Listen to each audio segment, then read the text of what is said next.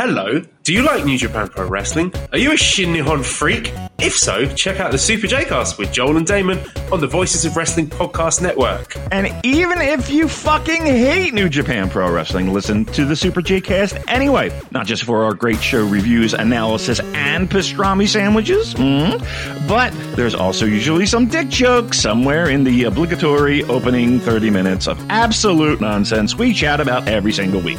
That's the Super J-Cast for all the best talk about New Japan Pro Wrestling, crisps, and pornography.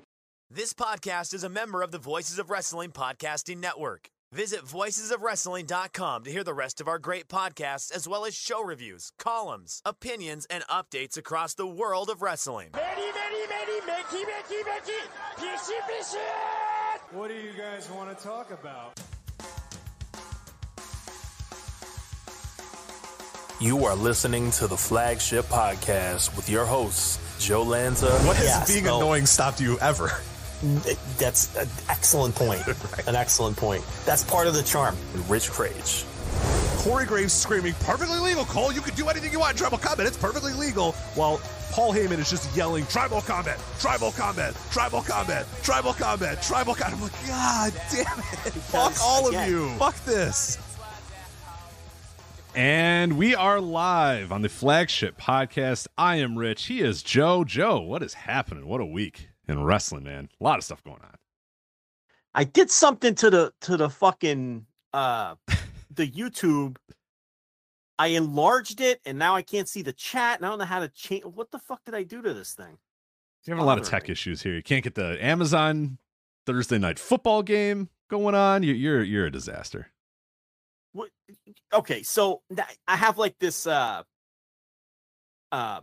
I forget it. Nobody cares. I'm not gonna be able to figure this out though, and I can't. I like to be able to see. You need to see the chat. Okay. So I have a different screen than you have, so I can't really help you. I got the live studio screen, so I see it a little different than you do. I don't know. See, if I enlarge the screen in the corner with the corner gimmick, then it puts it on the whole screen. That's no good either. And then what it did is it I hit something and it gave me like you hit something fucking, and then something happened. Okay, it gave me a widescreen view of the YouTube video and took the chat. I know what you did. I know what you did. Here, go to YouTube.com. Right, you're on your little YouTube, right? I'm obviously on there. Yes. I'm just kidding. Okay. Did you try restarting? Did you try restarting your computer, Joe? I'm kidding. No, the problem what you got to do is on the bottom right. There should be. You're in theater mode, is what the kids call it, I believe. Get off theater mode. So default view. There it is. There it is. See? There it is. Tech help. Tremendous job, Crage. That was fantastic. See, I'm good. I'm so happy about that. That's why they pay me the big bucks. Now you can hear all these idiots making fun of you in the chat room. So. Yeah. Why would anyone fucking use that? I guess, all right. Actually, I do see a function for that. Well, just go full screen, though. No, go full screen. Theater mode's shit. It's stupid. Yeah, that's a good point. Like, why wouldn't you just hit the full screen? Like, I use the full screen. I utilize that. Right. The theater mode seems like a complete waste to me. I don't see what function that would perform. Like, I guess the full screen would put it in, a square, and you want 16:9. It's all dumb. No, go full screen. You know what? Go full screen. If you want 16:9 and you want like some highfalutin experience, go watch something on your TV. Go watch something on your TV. How about go buy a TV like a normal right, person? Right. Like that. So again, I reject that as well. I don't accept that as an explanation as to why that exists. Now, the mini player, I get that too, because you might want to continue scrolling the site or sure. The mini player, mini player, fully get the mini player. I've used that on occasion. Full screen, obviously. I was just watching some wrestling on the full screen. I get that too, but this theater mode is bullshit. Like, what is the point of this? There's got to be some fucking like college kid thing. Like, who else would use this and why? It's gotta be one of those TikTok things or something. Yeah, I don't know. Yeah, I see what you mean. Like, if you're in a dorm and like that's how you guys watch TV is through like yeah, that's what I mean by that. Yeah. Because I don't understand otherwise why what would ever be the function for this. This is fuck. All right, well, we solved that problem. Now, Thank God. Now we could yes, I couldn't get on with the show. until we fix that. So Hothead says the full screen will take all of the screen. On theater mode, you can use other tabs while watching a bigger screen, which is just A, get 2 monitors, or B, like you're clearly not paying enough attention if you're going tab to tab and all that sort of stuff. Why? So just Yeah, keep it what on do you need other tabs for if you're watching something? You're clearly not focused. Yeah. I don't know. I'm with you. I reject and theater you can mode. just like the standard size screen also still gives you the tabs. So what do you need the theater? Yeah, that's what I'm screen? saying. I don't get it. Yeah, I've never used theater mode. I only know theater mode because sometimes I fuck up and I hit theater mode and I'm like, what's going on here? I don't like theater mode, and then I get out of there. So we're back, and the No Dope chat room lively as always here on a Thursday night. Flagship Live, plenty to get to. On this week's show. There is a ton of shit going on in wrestling. We have CMLL's 90th anniversary show. I almost forgot about that. Thank God Cubs fan blessed me with an email this morning to remind me that at Voices of Wrestling there's a preview from Cubs fan. He had to remind me to post it. And then I also remembered, hey, their 90th anniversary is coming up this weekend. You got to talk about 90. When you're in business 90 years and you're celebrating that with a big time show, you got to talk about that. So yeah, we could not miss the CMLL 90th anniversary. So we will talk about that. We also promised this last week. I don't know if we promised it on air or off air, but you and I both did some catch up on the recent tournaments in Japan, the Royal Road, All Japan's Royal Road tournament, as well as Noah's N-1 Victory tournament. So we're going to talk about those. I believe did you watch the entire N-1? You went back and watched everything, right? In 3 days. Wow. So I didn't go that far. I watched a lot. I did not watch everything from the N1, but you watched everything. I also watched the Royal Road. There's also the Kento Miyahara Yuma Anzai match from September 9th last week that I did want to touch on a little bit as well. It's a pretty big match in the history of Anzai and a big match between Miyahara and Anzai there. So we'll talk about that one. We have rumors abound about Jade Cargill and Edge and what their next steps of their careers could possibly be. You addressed some of those on the Thursday Dynamite reviews about Jade Cargill. We'll talk a little bit about the Edge thing and PW Insider, updating their initial report. And I wonder if that it kind of, I don't know. I'll read what they said, and you can see if it sort of changes your thoughts on what could potentially be coming down the line for Edge. We also have turnstiles. We're talking turnstiles this week in the world of wrestling because WrestleNomics reports that All In's turnstile count is much lower than what they announced as their paid tickets. And people are losing their goddamn minds, and we'll talk all about that and what it means and if it still breaks records and all that other good stuff. We'll talk about turnstiles. More than you could ever possibly imagine, turnstile counts will be discussed. We'll also, speaking of turnstile counts, AEW ticket sales not doing great over the next couple of weeks. They just had their second worst attended Dynamite of all time, or the second worst attended TV show of the year, I should say. Let me preface it better. Second worst attended AEW TV show of the year. Only worse than a collision in Regina was a little bit worse than this. So we'll talk about that because that is not an isolated issue. That is coming up with a bunch of collisions coming up, with a bunch of Dynamites coming up, with the pay-per-views coming up. They are having issues selling tickets. So we are going to talk a little bit about that. And we're also going to get into Raw and NXT, and Raw having a record low number rating this week. NXT having a near record best number on their end, so kind of the different sides there with Raw, having one of the worst, arguably, or I think it is the least watched episode of Raw in history. Only worst one was a best of show, while NXT has one of their best ratings of all time with Becky Lynch and Tiffany Stratton. So we'll talk about that a little bit later. But first, we do have to talk about probably the biggest news of the week, which is unbelievable, and with all that other stuff going on, biggest news of the week. The wrestling business completely changed. What the business was last week and what the business is this week has been completely altered by the brand new TKO Group Holdings. And for people that do not know, I don't know how you can't possibly know what this is at this point, but TKO Group Holdings is obviously a collection, a conglomerate, a combat sports conglomerate, basically. UFC and WWE merging together with Endeavor to form this brand new TKO Group Holdings thing, and all of them being under one umbrella. Became official. We knew it was going to happen. It became official this week. Of course, they are now publicly traded, and there's a whole lot of stuff going on that relates to that. But I think that, the first thing we'll talk about, and there's some news that has kind of broken as we've started this show, and Nick Khan sent around a memo to internal WWE employees about, what's going to happen for them in the next couple of days, which is not good for them if you're an employee of WWE. We'll read that letter in a bit. But Joe, before we kind of get into that, what are your overall thoughts about this whole TKO group thing? Because we are now entering a kind of a new world in wrestling, particularly in WWE, where this company is not majority owned by a McMahon anymore. I mean, you have to go back to the Capital Wrestling Corporation, to the beginnings in the early 1950s, all the way through everything else, and especially Vince McMahon, who started opening this company in 1982. We're here now on September 14th, 2023, and while he still has a ton of power in TKO Group's holding, while he still has a ton of power over WWE, and while he arguably is still the most important figure in the company, he doesn't majority own it anymore, and it's just kind of a different world. Like, a lot of different things can potentially happen with this. I don't know what's going to happen. We have no idea what this business is going to look like under this new TKO Group thing, but it's a new world. It's a whole new world. What have you thought about this the TKO Group holdings rollout, and how do you think it's going to affect WWE business, or maybe not? Maybe you don't think it's going to affect it at all, and it's going to be business as usual for them. I never thought it would come to this. I never would have wagered that this would ever be outside the control of the family, ever. I always thought that there was a sentimentality to Vince.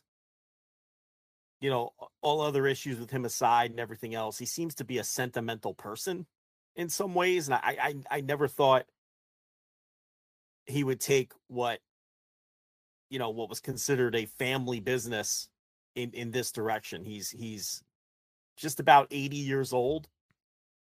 And I understand this was a good move for him financially, but, and I understand that he thinks he's immortal, but, I'm just not sure how much money you need when you're 80. You know what I mean? Yeah, he just made $111 million he made the other day, which is like, great, but you're like 80. I was thinking about that. I'm like, what do you do if you're Vince McMahon? Like, what? Like, he's going to die soon, and he's going to die with more money than he's ever going to need. Like, where does that? I guess you share it with the rest of the family or whatever. But like, you had this company too that you were going to share with the rest of the family. So I don't know. All bets are kind of off with what you do with that money. I don't know. Maybe he'll die and give it all to charity or something. Who the fuck knows? He had more money than he needed before. That's kind of my point. Like, I guess they say, how much is enough? And the answer is always, it's never enough when it comes to the extremely wealthy. But I just thought, being 80 years old and already having more than you could ever spend for multiple generations. And I never thought it would come to this. I just, so I think that's the most surprising thing. It makes me think that all of the rumors and conjecture that there are major rifts in that family are true. You have to. Yeah, I thought Nick. You have to think Khan. that. Yeah, I thought Nick Khan gave a very interesting answer to Bill Simmons this week when they were talking about Stephanie McMahon. Thank God Bill Simmons, the first person to ask any executive in that company, hey, what happened to the person that was the face of this company for the last 2 decades that mysteriously disappeared once Vince McMahon came back? And oh yeah, it's Vince's daughter. And oh yeah, Paul, that's your wife. Can we ask it? Bill Simmons got to be the first person to ask about Stephanie. Thank God he did. Jesus Christ. How did that go that long? Do you expect wrestling reporters to do that? Yes. I don't know why I did. I thought somebody would say, hey, Paul, what's your wife up to? Like, you don't even have to go. Like, I always said this with these press. You don't have to go and dig in and say, hey, are you and Stephanie still married? Or there's been rumors that you guys are divorced. You can simply ask Paul, what's next for Stephanie? Now she's exited the company. She was the stand-in CEO while Vince was gone. What's next for Stephanie? And let him answer that, right? You let him say something. Nobody even bothered to ask once about Stephanie. She just disappeared off the face of the fucking earth after being the corporate public face of this company for decades. You're just gonna get unbelievable. You're gonna get a stock prepared answer anyway. That's fine. I don't care. And you don't get a follow-up in these scenarios. And so you're going to ask him, hey, how was booking Payback? Well, no, Rich, that's the thing. I'm not disagreeing with you. What I'm saying is now they're only doing these pressers 5 times a year for the Big Four and Money in the Bank, which they consider a major pay-per-view now. I think that's what they said. And so you have 5 cracks at these people at Triple H. And there might be 2 or 3 reporters in that room max who have the guts to ask a question that's meaningful in any way. And I don't even feel like it's that meaningful. You know what I mean? Like, you can make it not that meaningful. You can just ask simply. My point is, just look at the odds here. Okay. You might have 2 or 3 people in the room who are going to ask a decent question, a Brandon Thurston or somebody like that. And then they have to get called on, and then they get one crack at it. And they have to make a decision. All right, I get one crack at this. I don't get a follow-up. What am I going to ask? So when you look at all of that, what are the odds that someone's event? Because the rest of the people in that room are your Steve Falls and your dopey outlets that clap for the wrestlers and play along and right. And you know, a bunch of fucking idiots. The wrestlers come out and do the arm thing where they say, "Yeah, give me a reaction," and they go, "Yeah." It's like, oh god. You know, and so, you know, and quite honestly, we have, you know, you see a lot of wrestling fans who actually push back on the idea that there should be real questions asked. Oh, it's part of the entertainment. Oh, lighten up. You know what? People don't even deserve it, Rich. These fans don't even deserve it. Yeah, you're right. You know, you're because right, they don't even they don't even want it. Well, God bless the sports guy for actually asking that question then. Right. So you're absolutely right. Bill Simmons asked an actual good question and pressed them a little bit on it. Now he still didn't get an answer, and eventually you have to give up. It's not Meet the Press. It's still the Bill Simmons podcast, and it with his former agent. Yeah, he's not exactly going to roast the guy. That's as hard he was going to go. But Bill Simmons is also smart enough and savvy enough to know that he wasn't going to get the answer he was looking for once he pressed him once or twice on it, and you have to move on. You have to move on at that point, because again, this isn't fucking, you know. I don't even know what example to give of some, you know, it's not the time or place to continue down that path and make it contentious. But you're right. He was finally someone who did ask about that. But circling back to my point, I you know, it makes me think there was an interesting answer that he gave when Nick Khan gave when he was talking about Stephanie. And he said something to the effect of their issues or something like that. And he kind of caught himself. I felt like he caught himself, you know. So, you know, all of this adds up to, I think that there are, you know, again, it's just conjecture, but I think that there may be major rifts in that family, because I don't think this was a move that I thought Vince would ever make. I don't think that an 80-year-old man needs to be more wealthy than he already is. And it's very conspicuous that Stephanie McMahon just isn't involved whatsoever anymore. She gets fired. Let's face it. She got fired. Call it whatever you want. She got pushed out. Vince's sex deeds come to light. So they bring her back in as a public face because they wanted a McMahon to be the public face. We all know that's what the deal was. She agreed to it. And then Vince comes back and she's gone again. I mean, come on. I mean, doesn't take you don't need to be an investigative journalist to say something's weird here. Especially, you know, the person that largely was groomed to take over this company for 20 plus years. I mean, I wrote about it. I did an article for our Patreon a couple of like about a week or so ago about how, hey, this has totally changed. Like we're seeing a brand new wrestling world here. And I talked about how it felt for a long time like, yeah, it was Vince's company that he inherited from his grandfather, and then his father who inherited from his grandfather. Like, it was a family business for so long. And it felt like, you know, in the late 90s, it kind of felt like, okay, this is going to be Shane's business. It's going to be Shane McMahon's business whenever he wants it. And he was kind of being groomed as the next in the line or whatever. Then that sort of started to cool a little bit for whatever reason, whether it's Shane decided I was going to go try and do different things, or a little bit of an issue between Shane and Vince. But then, you know, Shane exited and he was gone, and he cashed out all of his stuff and said, I'm going to go do, you know, streaming television in China or whatever the hell his companies were. They ended up doing. So he was kind of out of the picture. And that's when Stephanie and Paul took over. And really, from that point forward, Shane popped back a little bit here and there, but he never felt like he was being groomed to be the next in the line for that company. He felt like, yeah, you can maybe, you know, have an executive position, and yeah, you'll make a lot of money because we're just a wealthy family, but you were no longer inheriting this company. Stephanie and Paul are going to inherit this company. And it felt like for 20 years, that's what the whole thing was built up for these people, that when Vince eventually, whether he died or just said, I'm giving it up, I'm done, here, it's your guys' company now. That was in place. That was ready to go, in place, all set up. And over the course of, a year and a half, basically, we've seen that completely unravel to where we are now, where Vince cashed in his family business and said, fuck it, I don't care. The lineage ends. Here, take a bunch of money. Now, he's still, I said, he's still an executive. He still owns a percentage. He does all this sort of stuff, but they don't own this company anymore. They don't own this business anymore. The McMahons don't own WWE anymore. They're not in full control. Vince cannot just... And when he dies, they're completely out. They're done. Yeah, they're done. Yeah, so the lineage, the connection, I saw somebody make this connection as well. The territories are now officially dead. Did you ever think about that? This was it. Well, this is the last connection to it. Was because what else is left of the original territories? Like New York is gone. Right, like that's gone now, right? Like that was, and like nobody connected that to the territories anymore anyway. But like if you wanted to, you could draw a through line from Jess McMahon to Vince Senior to Vince Junior to whatever. Like that's done now. It was a direct lineage, right? Right.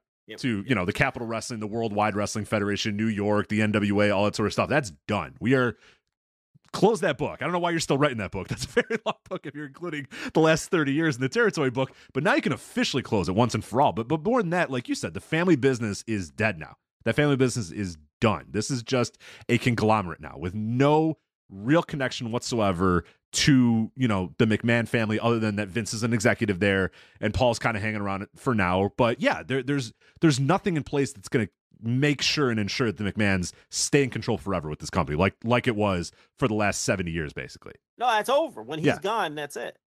When Vince is gone, that's it. And that is going to happen over the next 20 years. I mean, Linda's not a part of it anymore because she spent years as the president of the company. 79 years old. So even if he lives to 100, he can't work till he's 100. I mean, so it does very shortly there won't be. And then TKO can do whatever the fuck they want with it. They can sell it to the Khan family. They can fold it up if it becomes unprofitable, which that's not going to happen. They could, but the point is they could do whatever they want with it at that point, and then the McMahons have no say whatsoever. And I have to think that some of this is Vince being spiteful over something. I mean, sure. Because I just never thought it would ever come to this. If nothing else, there was no signs of it. There was no signs of it ever happening before. It's not like he floated this for sale numerous times throughout the last 50 years or whatever, or the last, at least his control, going back to 1982 or whatever. So the last nearly or a little over 40 years now. Like there's never been another time where he's kind of been like, let's see what somebody wants to pay for this thing. Like he just never did that through the thick and the thin and the ups and the downs or whatever. They went public, but still he held majority control. There was a ton of McMahons on the board or whatever. Like, yeah, it went public so they could make a shit ton more money, and they did, but it was still all about him having control of that company. They were a public company, but he could never get voted out. He could never get stomped out. The McMahons were still completely in charge of that company, and now they're completely not in charge of the company, and it's just wild because that's just not what this business has been ever at any point, and it's crazy. So I would have thought he would want to go to the grave knowing that it's still the family business. Yep. Mm-hmm. And it's obvious that that's not the case. Now I also would have thought that eventually Nick Khan would have moved on to his next power broker spot in another company at some point. But I think Nick Khan sticks with this for the long haul, because why wouldn't he? Well, and now especially yeah, now that's what I mean. It's not a wrestling business anymore. It's a combat sports conglomerate entertainment company now. That's right. And he is a major power broker in it. And he's going to be I believe he will be the one running the wrestling end when Vince is gone. Whereas if Vince had remained, had not sold, I think that Nick Khan eventually would have moved on. And I think Nick Khan probably had a lot to do with swaying Vince into all of these directions. Oh, for sure. I mean, everything changed when he hired Nick Khan. Mm-hmm. I mean, Nick Khan, people get real mad at us when we talk about it. I don't understand. Look at how much this guy has transformed this company in what, 4 years, 5 years? Listen, I guarantee there's people on the chat. He's a corporate ghoul. Calm down. This is real life. I'm sorry you don't like billionaires. What do you want me to do about it? I have to talk about it.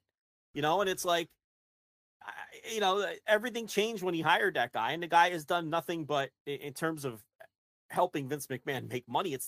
He is without question the greatest hire Vince McMahon ever made. It's not even in dispute. Everything changed. And I think he probably had a lot of sway in this decision as well, because it benefits him long term. Absolutely. I mean,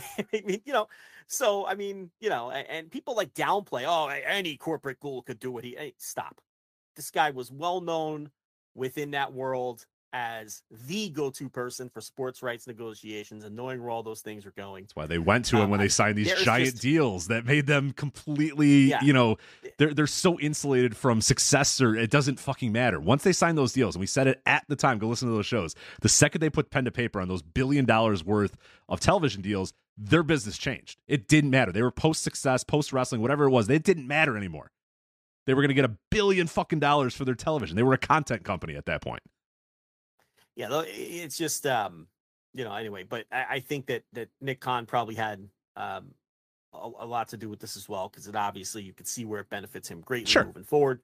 And now I don't think he'll go anywhere. If he'd be, very wise to just stick with this TKO group, and he's a great ally for them to have. Absolutely. Well, because even if he thought, even he thought it was that he's working in the lowbrow wrestling business, which at this point he's kind of shed that, and he's helped be a big part of shedding that to the corporate world, the wrestling business and making it like. But now with this TKO group, it's not wrestling. You know what I mean? Like, because there's always a little bit more respect given, I guess, to the mixed martial arts UFC, which seems kind of wild given, where UFC was and where mixed martial arts was in like the early 90s or whatever, when it was like getting, Inside Edition was doing reports on like human cage fighting. Look what's going on here in this MMA. And now it's like a respected sports property or whatever. But yeah, even if Nick Khan felt that sort of shame that, I'm still in the wrestling business or whatever, he doesn't have to feel that anymore. Well, the thing about Nick Khan is he was always a fan anyway, so he never looked down on wrestling. Right. So he never really had to overcome that feeling of, this is what kind of, because I feel like he was a fan. But yeah, obviously, TKO is a powerhouse, and they've got the most powerful, person in sports media on their side. And, and now at this point, I don't think that he's going to go anywhere was the original point I was going to make. And I think he will be running the wrestling side one day. Essentially, him and Vince running now. Right. So he'll keep ascending that ladder. And, but yeah, anyway. And he'll sell Vince down a river at some point too. Don't. I think he will. I mean, there'll be a point where Vince is getting too old because he's 80. There's no, it's like, that's the thing. If Vince was 50, I would understand all of these moves a lot more, because you're 50, you're young, you have so much life to live. I can understand gobbling up as much money as you can at the expense of your family business. But Vince is making this decision with 1% on the life bar, which is what's perplexing to me. And from Nick Khan's point of view, you don't really have to bump this guy out, because he's not long for. I'm not trying to sound morbid or but he's 80. Forget when he's going to pass. He can't work much longer. Even if he's exceptionally healthy, there's not a lot of working years left in this man. So, just from that standpoint, even if he lives to 120, and if he does, whatever, good for him.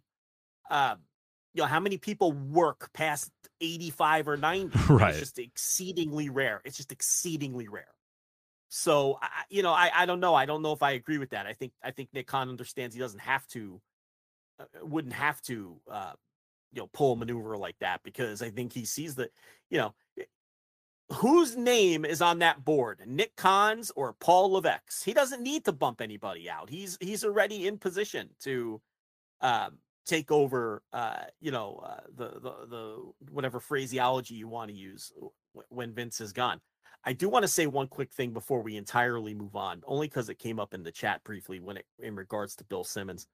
I understand it's funny, but that test thing is people are making such a big deal out of him not knowing Test was dead. Like, that is like the dumbest thing. If maybe people just don't know anything about Bill Simmons or don't listen to his podcast or haven't read Bill Simmons, that was totally just Bill Simmons being Bill Simmons and making a dated pop culture reference as a joke. And he just didn't happen to know that the guy was dead. Like, that was no different than Bill Simmons talking about basketball with somebody and being like, you know what the Nets really need? Bernard King. You know, like some player from fucking 40 years ago. That's what Bill Simmons was doing when he brought up Test. He wasn't like seriously pitching an angle and not knowing that the guy was dead. It's like with Bill Simmons is like bringing up someone from, 30 years ago on TV, like trying to make a joke or something. That's all he was doing with that. And there's like headlines. Oh, Bill Simmons brings up a man who's been dead for 15 years. So it's like the guy went for a joke. He didn't know the guy was dead. That was like such not a big deal to me. Right. He was probably just, if you listen to the content or the actual context of it, he's just like, yeah, you know what you should do? Bring back Tess. Yeah, you can do a storyline with that. And he's just like, Tess is dead. He's like, oh, okay, well, didn't know that. Like, he wasn't like, Knicks, hear me out. I got the $1 million idea for you, pal. Like, and then he followed it up with another joke. He's like, oh, well, does Tess have a brother? Like, that was the next thing he said. Like, it was totally in jest. Yeah, if you don't know Simmons's thing, then I get how you might be. It's hard for me to explain, but like, you get it. Yeah, because you know his sense of humor. You know, like, his whole thing is he like brings up references from the past, and he just didn't know the guy was dead. It's kind of like what we do. Like, yeah, we do it all the time. I was gonna say we do it every show. Like, I'll bring up a reference and you'll be like, is that guy dead? And then we both Google it real fast. Like, yeah, he's dead. It's like, that's essentially what that was. But I mean, I'm just going to chalk that up to people not understanding how, Simmons communicates and his sense of humor or whatnot. But yeah, so now I guess the memo went out about an hour before we started the show that on Friday, tomorrow, we do this live on Thursdays. Tomorrow, Nick Khan sent out a memo telling everybody, hey, look, don't come to the office. Everyone is working from home tomorrow because we're doing massive layoffs. I got the whole email here if you want me to read it. So, okay. From WWE President Nick Khan to all employees this evening. Hi, all. That's a bad start, by the way. When ncon@wwe.org or whatever, or wwe.com emails you and it starts with hi, all. Yeah, you're fucked. This isn't good.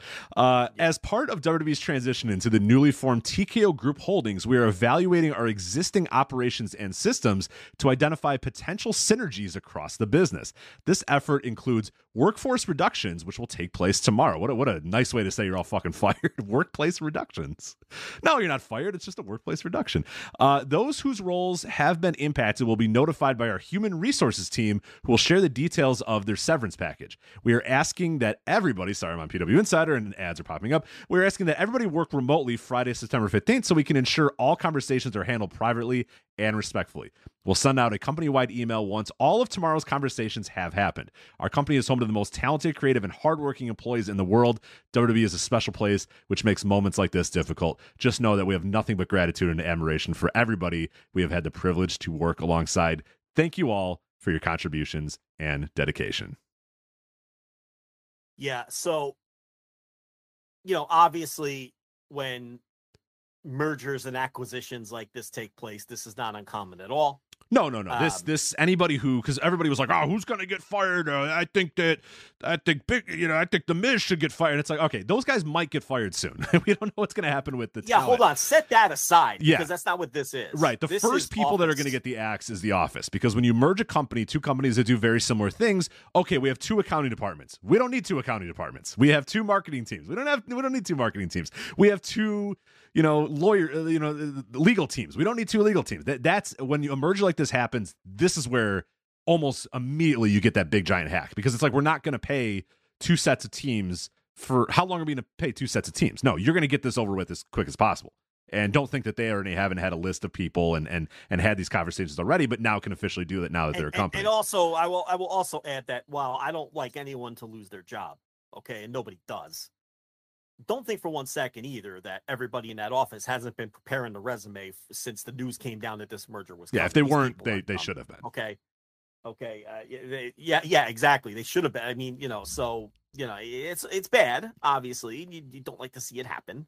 But, certainly this is not something where they got this memo today and they were like, what? Yeah, if you work in the corporate world and like this level of corporate world, like giant companies like this, if you know that your company's merging with another company, you should probably expect this and be happy if it doesn't happen, but expect like that. The pessimist in me would be like, well, I'm getting fucking fired then. All right, let's get all this ready. And if I don't get fired, then hey, great. Okay, that's a weight off my shoulders now. But I am going in the last couple of months, I have been well prepared that I'm probably going to get canned.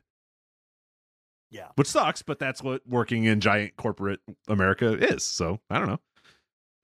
That's why I work for a company of 50 people. It's a lot easier to do that. So, yeah, I mean, no one likes it. No one's rooting for it. It just is what it is. But I suppose more relevant to our audience would be, will there be talent cuts? And no one really knows the answer to that. We can only go by how this company has handled the UFC. And since they've been in control, they've kind of taken a, all right, let them walk kind of attitude when it comes to even people who were champions and stars. They seem to be willing to pay the tippy top stars, but anybody below that level, it's so if they handle the wrestling side the same as they've handled the UFC side, there will not be sort of this, I guess, impulse to retain all of your talent the way that the previous regime often did. But we don't know. Right. I will say that this just came out a couple of minutes ago. Nick Hausman, House of Wrestling, says that he says, quote, House of Wrestling has been able to confirm the authenticity of the email, so the PW Insider email that we just read about, and that layoffs at the Stanford headquarters are expected tomorrow. Unfortunately, while inquiring about whether there would also be talent releases, we were told by a WWE source that, quote, major cuts are expected to the WWE main roster and the NXT brand. We were not explicitly told that the cuts would be coming tomorrow, but we're told that they have been planned for some time, which, I guess we all kind of knew that, but I guess I mean, that's not a major surprise. I've been having a conversation with a wrestler and over the last couple of weeks, just talking about the future and where all these moving parts are going and what their future would look like and whatnot. And I'm like, and my advice has been, you have to let this merger happen and see how this all shakes out before you make any career decisions or anything, because this is going to change everything for everyone. If they go through and make massive talent cuts and then, and then from there, we have to see if this new company is aggressive in signing free agent talents. It could revert the pay scale again, because if this new company doesn't show interest in major pro wrestling free agents, right, and instead chooses to just use the Performance Center and NXT to sort of continue to develop new waves of television presentable stars and just do it that way because it's cheaper and more efficient. And I'm not even sure that is cheaper and more efficient to house 200 wrestlers in the Performance Center with a low success rate. First of all, many of them don't even make NXT. And then what percentage of the ones that make NXT make it to the main roster? And then what percentage of those people end up being money drawing stars? Right. It's like you start with 200 people and you might end up with one or two that are useful by the end of that process. So I'm not, but that's a completely different discussion for another day. But we don't know how they're going to handle any of these things, and I guess when they do make their first wave of talent cuts, we'll see what type of talent they're prioritizing. Who are they going to cut? Are they going to cut, like typically the McMahons would cut from the bottom of the roster? Right. We kind of had a feel for who would go. It's like, oh God, who hasn't been on TV in 3 months? They're in danger. You know what I mean? And maybe this round of cuts will be that. Maybe what I just said is something, maybe someone from TKO is looking at the way WWE does things and they're saying, why are we paying 200 22-year-olds that are never going to make it? We need to, they might rip apart the whole fucking game plan. They might get rid of so the cuts might come from the bottom. Right, and it would be pretty justified. To be honest, we've talked about the Performance Center for a while, that if to the outside world, if you described what the Performance Center does and what it's, what the result of it has been, you would say, what are we doing? This is an insane amount of money that we're spending, and who do we have that, like, what is this, what have we gotten out of this? Like, it was, and people bring up like 6 people, they're like, oh yeah, but what about this person and what about that person? It's like, they've housed 200 people in that $1 million facility for years, for a decade, and you're going to come up with the same 6 names over and over again? That's not good. The same 6 names, and you can't even necessarily quantify any of them as legitimate draws. Right. like, okay, I like Bianca Belair as much as you do, and as much as all of our listeners do. Would this company be in any different position whatsoever if she never existed? No. And it's like, those are the kind of names that come up, and that's no disrespect to Bianca Belair, but what difference-making star have they? I think it speaks to the fact that she's probably one of the best success stories of a off-the-street person, through college athletics that we brought in through the PC, that has then, risen to the ranks of being, she's Exhibit A of a very good person on our roster, and somebody that can main event a WrestleMania, all that sort of stuff. But she's the best example by far, and it's like, well, that's not good, because she, like you said, she is not a bona fide. I mean, this is supposed to be a star-making machine, and it kind of spits out a star or so, a star with like, a lowercase s, like once every 5 years. That's not good. That's not. Yeah, so some of that might even kind of be by design, because they want the brand to draw one. But look, here's the point. We don't know if they're going to cut from the bottom. We don't know if they're going to cut from the very bottom, meaning all the people in the PC. We don't know if they're going to cut from close to the top. What we do know is they're not going to cut the top. You're not going to see Roman Reigns or Seth Rollins or people like that. I'd be stunned. Just fucking floored, because that doesn't even follow the UFC model. They keep the tippy top stars. Right. But maybe they're going to cut from that next level. Maybe they're looking at the books and saying, do we really need The Miz and Dolph Ziggler making 7 figures when they contribute nothing? So maybe it'll be that level of person who goes. And that's kind of the level of UFC, athlete that they have kind of been nonplussed about when it came time to renew contracts. Those are the ones they let go to Bellator, like that kind of, level star. So I don't know. We have to see what type of cuts they make when they make the cuts. Do I think that their roster is bloated? It probably is. I mean, let's be honest. They have way too many people under contract. Yeah. I understand they have 3, 6 hours of TV and 6.5. You want to throw in Level Up, and I get all that, but look, we don't know how these people are going to look at things. And again, the McMahons are no longer, Vince McMahon is no longer technically, in control. He can be overruled now, and that's going to be I have that on my notes. Is like, how is Vince going to handle him making a decision and being told no? Because that has never happened before. And when that did happen, the one time, basically, he threw a bunch of board members out, installed his, clown car of pawns, and then got his answer, got exactly what he wanted, back into power, basically got it. So the one time he was told no, he basically forced his way into everybody saying yes eventually, for him coming back. So like, other than that, but like, this is now a real situation where he could be told no and has really no leg to stand on if enough people in that room say no. And there's some powerful people in that room. There's a lot of big egos. Vince has always been big man on campus, old sweat, the big chest and the McMahon walk and all that sort of stuff. Dude, you're in there with Dana White, with Ari Emanuel, with Nick Khan. Like, you're in there with some dogs, man. You know what I mean? The UFC side, like, aren't ever going to get involved. But your point stands. Like the TKO, yeah. Someone in the chat makes a great point. Vince already fired like a dozen of these people, and Levesque brought him back. Right. And not a single one of them's doing anything meaningful. Oh, all of those guys are gone. Back. Yeah, that Infinity Stone so is like gone.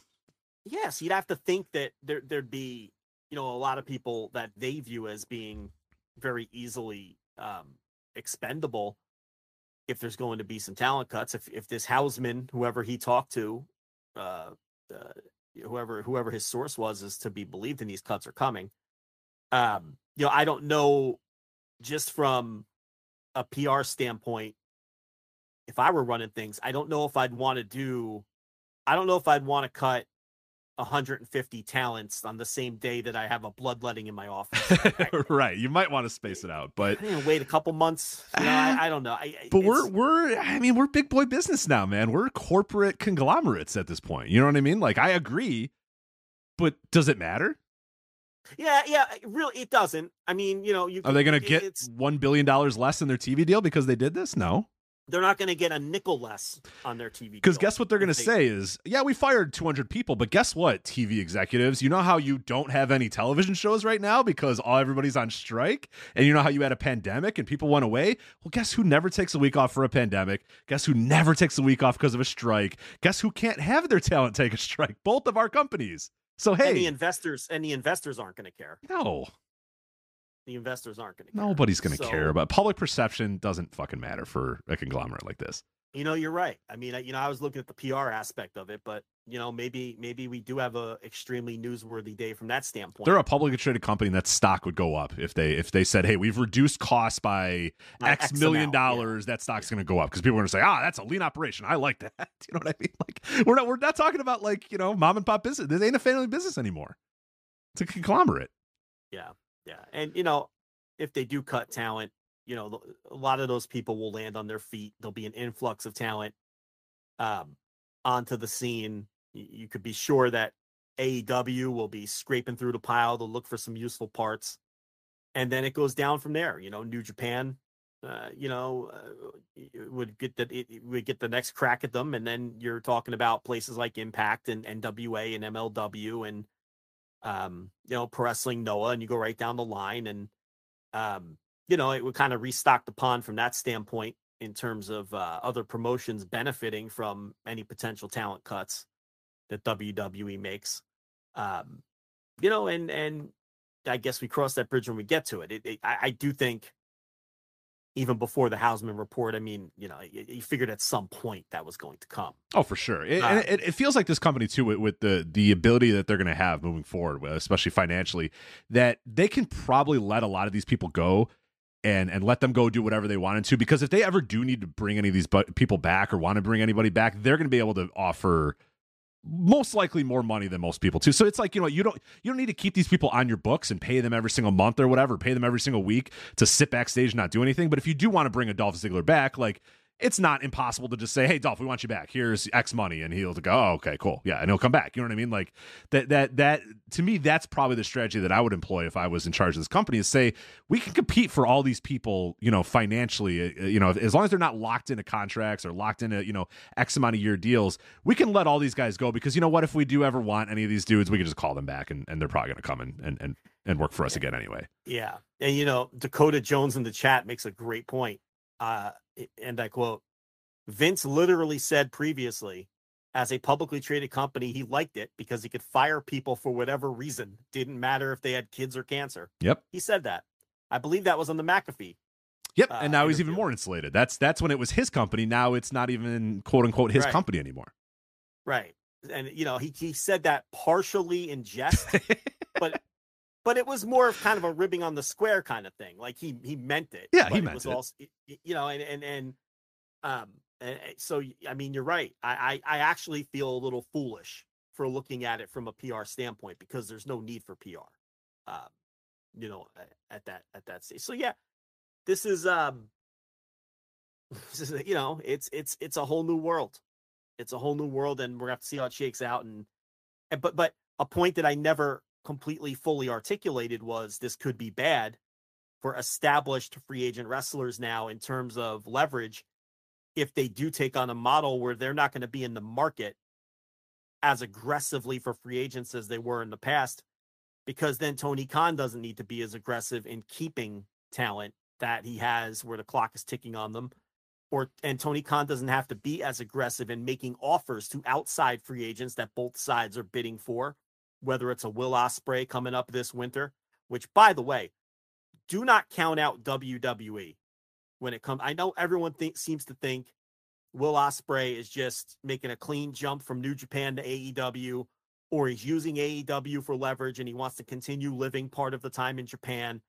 I'm telling you right now, do not discount WWE is a possibility for Will Ospreay. I meant to bring this up a couple of weeks ago. There's a lot of factors here at play, and I don't want to get too far off, and I promise I'm going to finish the point I've been trying to make for 10 minutes. But, he's 30 years old now, okay? And we all know what happens sometimes when these guys hit 30 and they, their creative juices aren't flowing as much, and they start looking at their bank accounts. And wrestling becomes less of an artistic endeavor and more of a, okay, how can I set myself up and my family for their future sort of endeavor.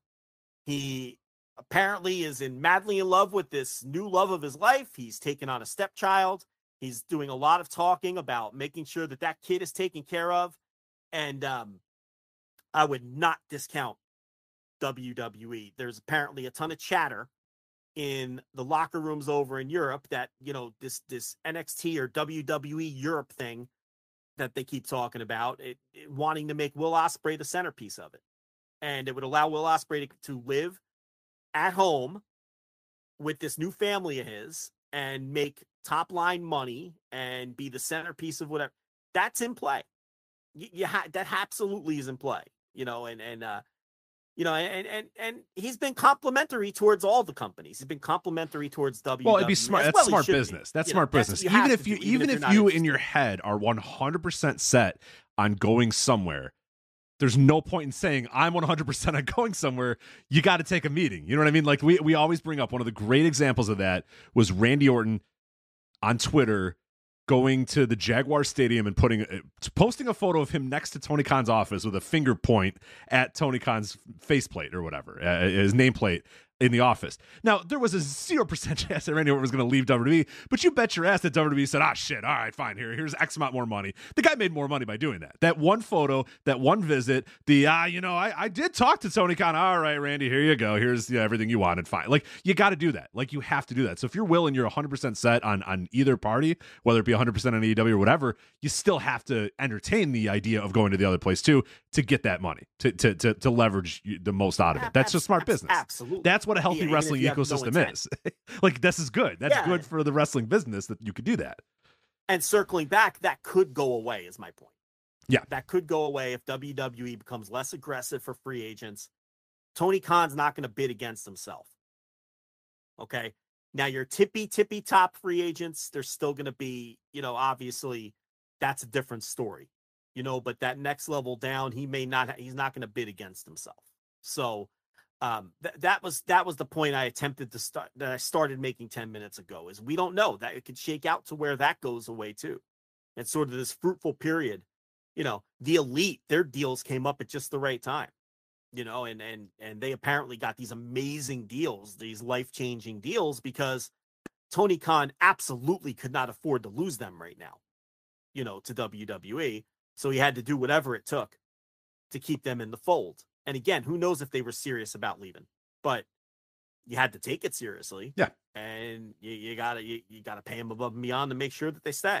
So, so we keep an eye on that too. I mean, that's another factor. So, what I think one more thing about TKO, and then we can kind of move on to other things is we're also in a weird thing where now UFC business very much affects WWE business. And there's a lot of positives to that. The positives are, and they've already been talking about them, they've been doing the media rounds everywhere and say, well, now we have entertainment weekends where, we can combine UFC and WWE, and instead of competing against each other, we can work with each other. So come to Las Vegas this weekend, because on Saturday you got a UFC show, and on Sunday you got a WWE pay-per-view, or whatever it may be. You know what I mean? Like they can now work together in that sense. And cities can now bid to have, combat sports weekends where UFC comes into town and WWE comes into town. And then there was, a lot of talk about, well, WWE fans and UFC fans can be one and the same. And Dana White laughed that off. He was like, I don't think that's going to happen, but okay. So you had that, but they were talking a good game about that, of how, we're going to sit, the synergy between the two fan bases or whatever.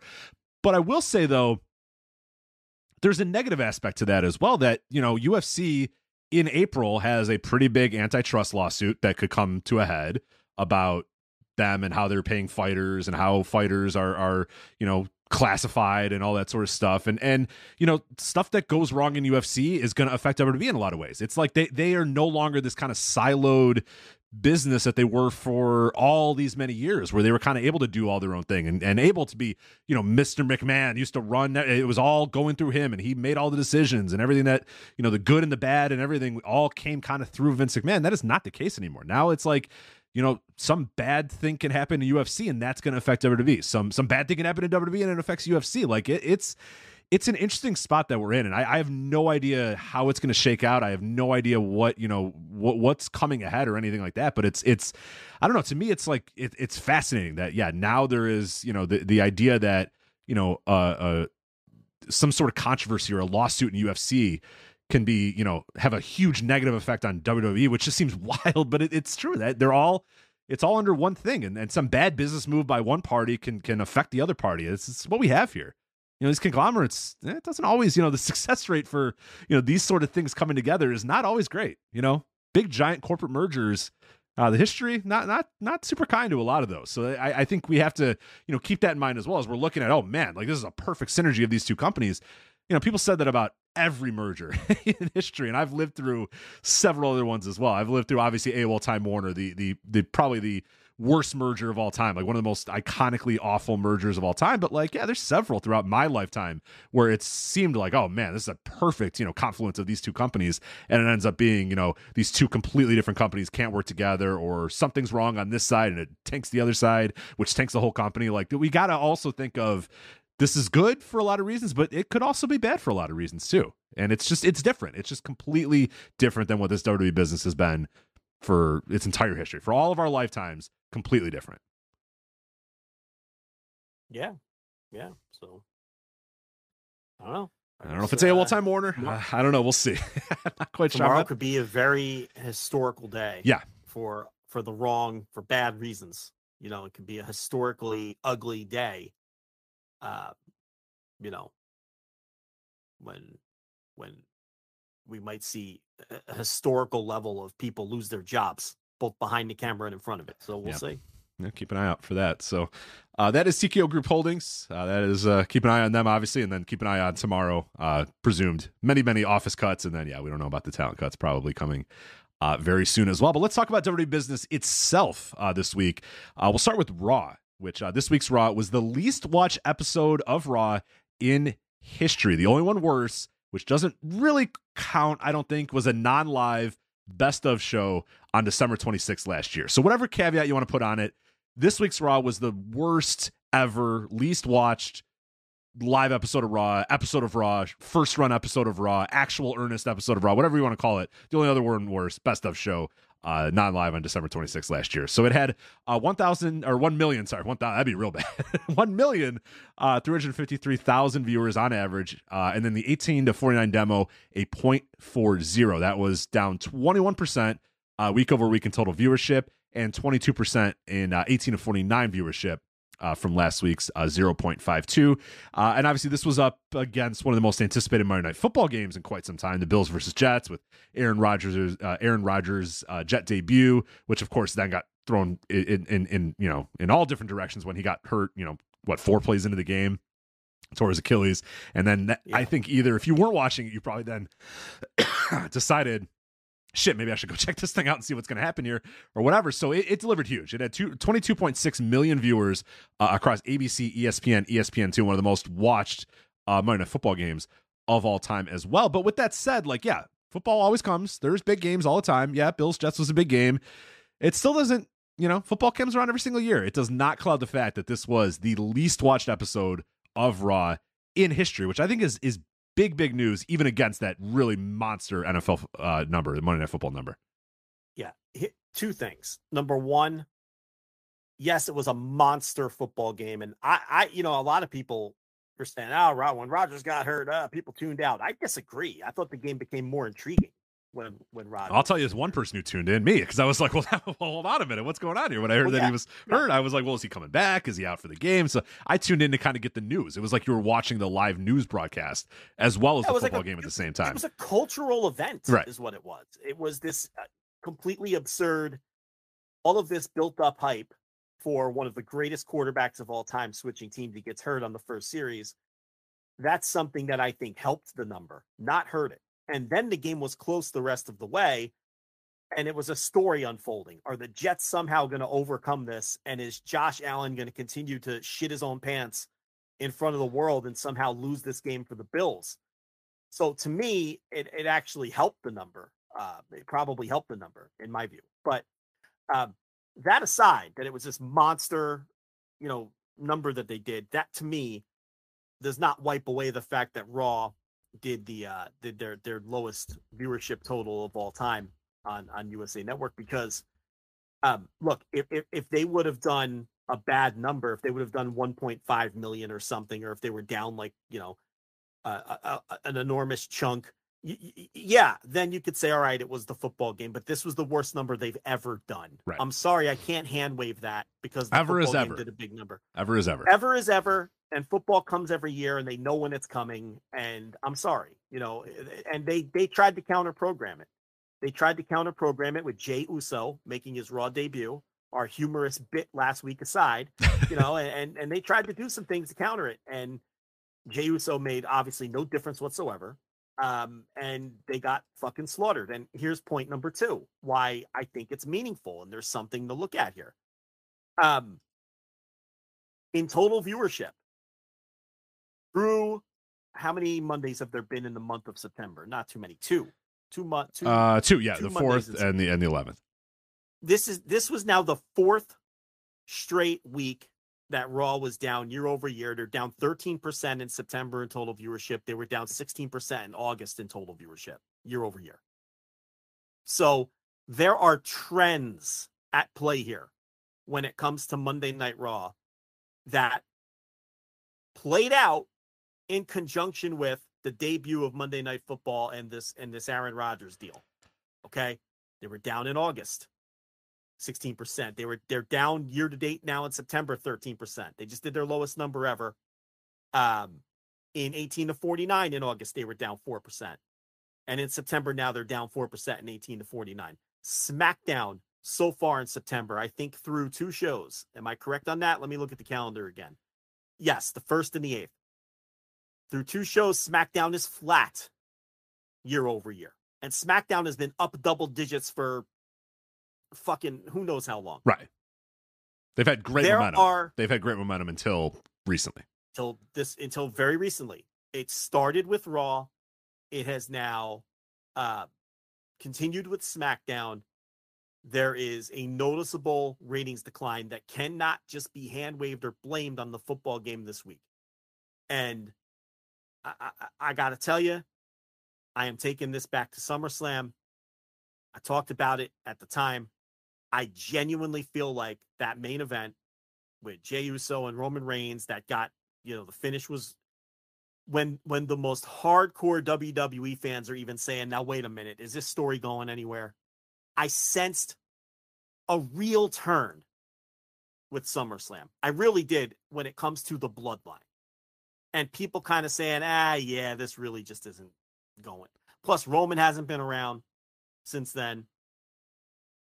The most hardcore, ardent WWE fans and pundits have even begun to question the storyline and whether there really was a master plan. They really dropped the ball that night, I think, and they lost a lot of people that you never thought they could lose. Well, you can only miss. They didn't strike when the iron was hot 3 times. It's like you only How many chances you get to miss? They're right. There felt like there had to be an expiration on that at some point. Yeah. So, that's to me. I point at that. I think, that was the point where I think the bloodline. We're going to look back at that as the point of the bloodline where it was people finally. Now look, I think they know it too, which is why they are trying to kind of speed run. What's Finn Balor's Judgment Day? Judgment Day. They're trying to speed run Judgment Day into the mix now and kind of recreate it all over again, right? And I think they even recognize that the bloodline is kind of on the precipice maybe of an enormous crossroads. Okay. And, the ratings are starting to reflect that on both shows now. So, that's my take on the Raw rating. I think it's very easy to hand wave it based on the Monday night rating. And I would too if it would just have been a run-of-the-mill bad number or the run-of-the-mill drop. This is the worst number of all time when we already had a month of year-over-year decline. That's the thing. So this just totally followed the trend of what we've been seeing since right. I think a lot of people would be surprised by that if you said that, because people think of WWE as like this red hot, company, and for a while it was, but yeah, the year over year is not good. They're down year over year, and the trend, like you said, is and you kind of laid out there. I think people would be surprised that year over year is, we're seeing a legit. You can go look at the graphs, you can look at it, and it is, yeah, year over year they're down. They're not doing as good as they were doing last year, which seems wild because it does seem like a red hot company. And live attendance is fucking insane for them right now. They're doing a SmackDown this week in Denver. I noticed this when we were talking about WWE or AEW ticket sales, I should say. They're doing a SmackDown, I believe, in Denver this week that's got like 13,000 tickets out already for it. For a SmackDown. And AEW is like, yeah, we're going to present a pay-per-view from Seattle. It's like, yeah, we'll put 6,000 tickets on sale and see what happens. And they have like 4,000 tickets are sold right now, and they're only setting the building up for 6. And they got 13,000 for a SmackDown, for God's sakes, coming up in the next couple days. I mean, it's insane. So they are hot in a lot of ways. But those ratings, I mean, don't, it's not 100%. It's not red hot, molten hot, crazy hot like they were. They were for quite a number of months. Year-over-year growth, live attendance growth, ratings bonanza, YouTube view, any metric you wanted to say, WWE was hot as hell. But it was SmackDown more than Raw. Right. Okay. I'll give you Raw for the past year. We'll start with September 2022, and this is year over year. I'll give you the year over year total viewership. Okay. For Raw, starting with September 22 and right on through to September 23. Flat, down 8%, up 8%, up 4%, down 1%, up 8%, up 4%, down 4%, up 4%, and then the last 2 months that I outlined already, down 16%, and month to date September down 13%. Yeah. Now, SmackDown over that period, I'm not going to read all the numbers again like Mike Francesa, but essentially double digit up or close to it. All of those months. Up 11% in July, up 11% in August, and month to date with 2 shows in the books, SmackDown is now flat. Again, year over year. So you can't even just point to football or anything else because football's every year. So I don't know. I felt it that night when I saw some of the reactions to that SummerSlam main event angle and all of that. That some people finally just groaned and said, all right, this is just the same old shit over and over again. And there's nothing special about this that they're building to. They're just stringing us along until it fucking runs out of gas, which is exactly what they're doing. And like you said, missing several opportunities to really take it in another direction. It really hammers home. They really should have put that fucking title on Cody. I will say that till the end of time. I don't want to hear it. Even if he wins it at WrestleMania, I don't want to hear it. They had a golden. They had it perfectly. The guy came back from injury, won the Royal Rumble. The story was that he was going to finish the story. The Usos were fracturing. The Bloodline was fracturing. Everything was perfect for Cody to just fucking win that thing. The Bloodline story is the same Bloodline story without the title. Cody and Brock is better with the title. Everything is better if Cody wins that title. I am still to this day. And we came on the air immediately afterwards and just laughed for like 10 minutes because it's like. And you could have done everything you've done since with the Bloodline. Yep. And none of their fans would have given, because the title doesn't really mean anything to it. The title is the Tribal Chief. That's the fucking title. Who's the Tribal Chief? Tribal Combat. That's what matters to these fans. And Cody feels like he has cooled off since then. He does. And maybe if you would have put the title on Cody and had built, and then you wouldn't have had to create the fake title that Seth won. You wouldn't even had to have that, which I think is a net negative. Okay, that thing is a net negative. And I'm not saying that Cody as champion would have remained as hot as he was going in. I think there's a good chance he would have, though, because people wanted that. People wanted Cody to win that match. And then maybe that Brock feud is even hotter than it was because it's for the title. And maybe, I don't even know what the fuck he's doing now. besides bringing Jey Uso to Raw, the guy who screwed him for the title, I don't even know what Cody's point. Like, maybe he could have helped keep things hot while the bloodline cooled off. Right. If he were champion. And instead, you kept the titles on Roman. He isn't even around. He's not even home there. He's home playing with his kids and counting his money. Good for him. Great gig if you can get it. Great gig if you can get it. Yes. And he got it. He got the gig. Okay? He's home playing with his kids and fucking his wife and living the life. And, you know, the bloodline's dying on the fucking vine. Cody feels cold as ice, and they're trying to. Yeah, Cody just comes out occasionally. If you haven't watched him lately, he just like kind of comes out, and people are like, "Yeah, Cody," and he just like leaves. You know what I mean? It's strange. It's weird. I know he's doing out in his suit. Yeah. The fans go, dun, dun, whoa! Dun, dun. You know? yeah, people make noises. They do the sing along. Yeah. Whoa! You know, and because that whole fucking show is nothing but a sing along. It's a sing along. Yeah, sometimes he does stuff with like the Judgment Day. He's sort of kind of in the Judgment Day universe at this point, and then he, is he? Sort of. Yeah, he's kind of. I don't know what he's doing. He brought Jey Uso to Raw when he should want Jey Uso dead. Like, why would he be happy about that? Anyway, it would have been. I think it would have been benefit. Now you don't know. Maybe he wins the title and then people are over him because it's like, all right, well, we told his story. I don't know, but I don't think anything fundamentally would have changed with the bloodline. I really feel like that was a mistake. And then, the bloodline still remains hot after that. But that SummerSlam, that they lost a lot of people with that. And at least with the television ratings, year over year, it's starting to reflect. So, we see. And, NXT, obviously, Becky Lynch. Maybe it is big time Bex, huh? What a ratings Rebecca here is what I think that's what she said on Twitter. One of their best ratings ever was watched by 850,000 people on average on a 0.26 in the 18 to 49 demo. That is their highest overall viewership since October 20th, 2020, and the highest 18 to 49 since September 1st, 2020. That's up 26% compared to last week's total viewership number, and up 46% in 18 to 49. That was doubled their 18 to 49 viewership week over week. And I believe it was over 1 million people watching the match as they did the overrun with Becky and Stratton there. So just wild stuff. And their trends, NXT's trends, are huge up year over year. 49% growth in the 18 to 49 in August. In July, 32% in August, and now 43% so far in September. Yeah, and you could even go back further than that. Really starting with last April, it's been all double-digit growth in 18 to 49, 14%, 23%, 30%. You gave the other numbers. NXT has really done a great job capturing the 18 to 49. Now, I do think some of what's happening with NXT is smoke and mirrors in that they are utilizing a lot of main roster talent. We've talked about this.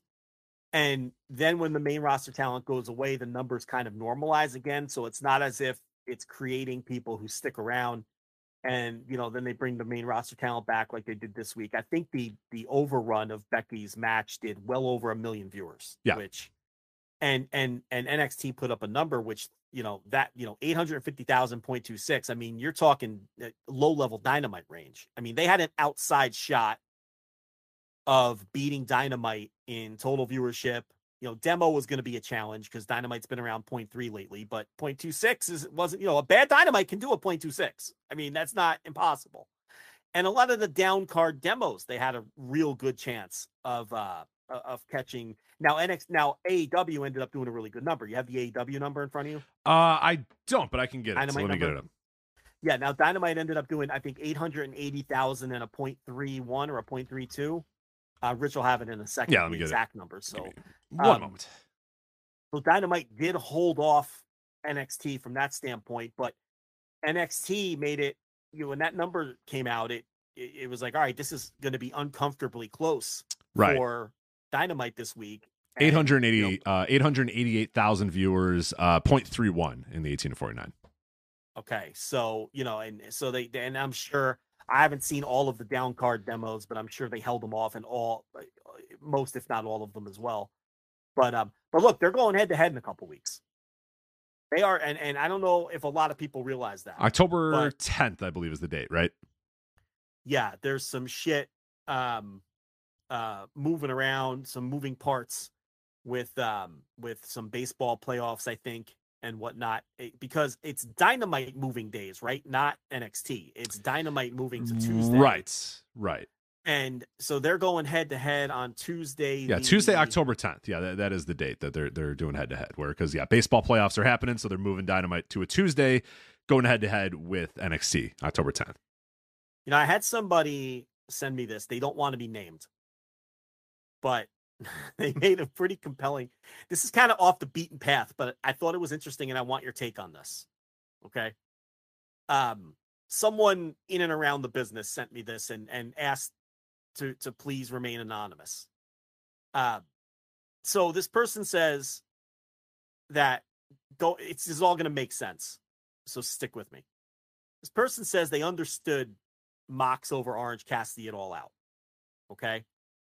But the gist of it is, it's Mox, but in thinking about it, maybe it would have been better to have Orange Cassidy win that match, really cement him as a top guy by beating Mox completely against the odds with his body broken down and all of that.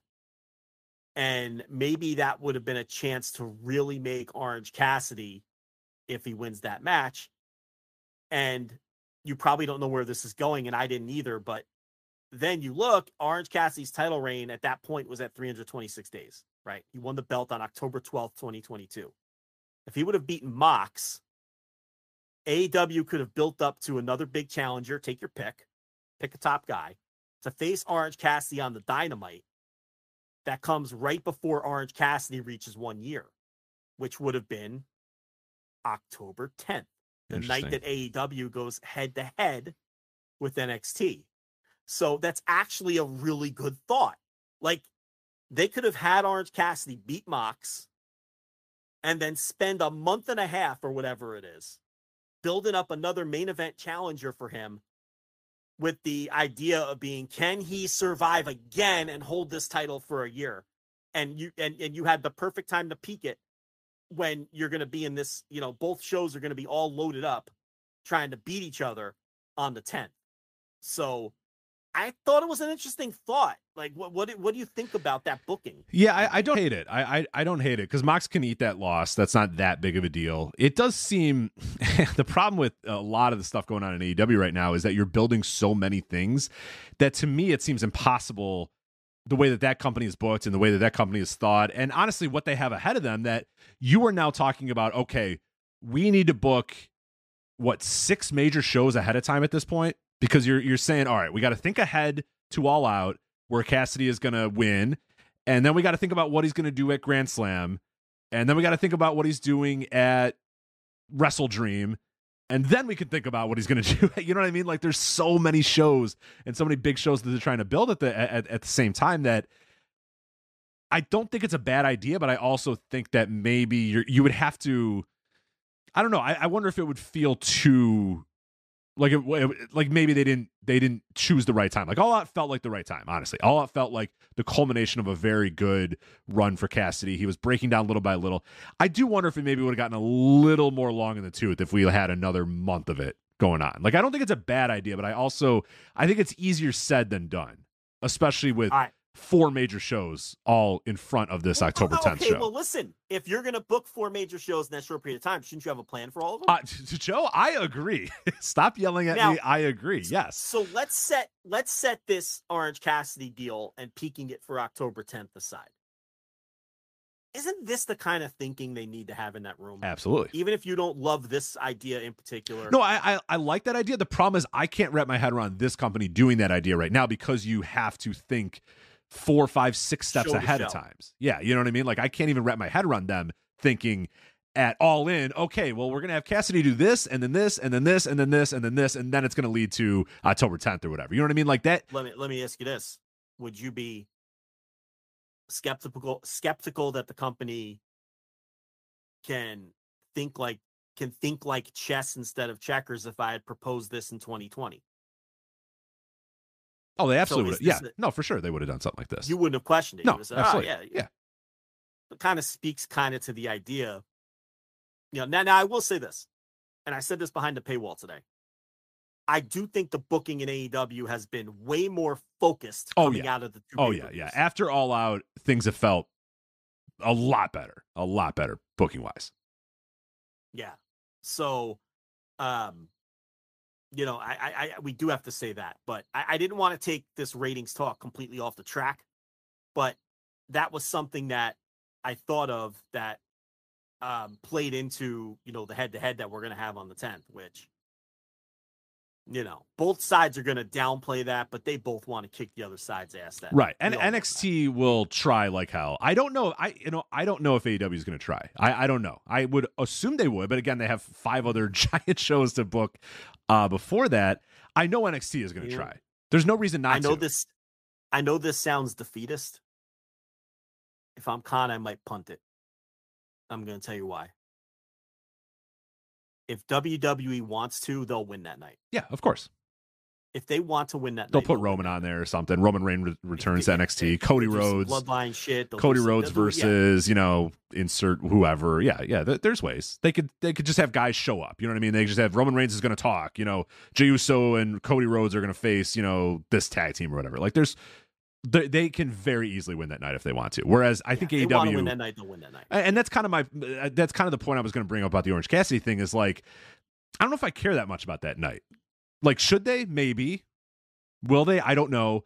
But I feel like that, you're leveraging a lot of stuff. You're changing a lot of stuff that right now you're taking away all these Moxley things. You're taking away what you had kind of built that story for of Cassidy finally, and you're doing all that, and you're having it live through 4 different big shows and 2 pay-per-views and all that sort of stuff, all so that you could face these guys on NXT on October 10th. Like, that feels defeatist in a lot of ways. That feels like you're punching down a little bit. I would just say, you know what, do our show.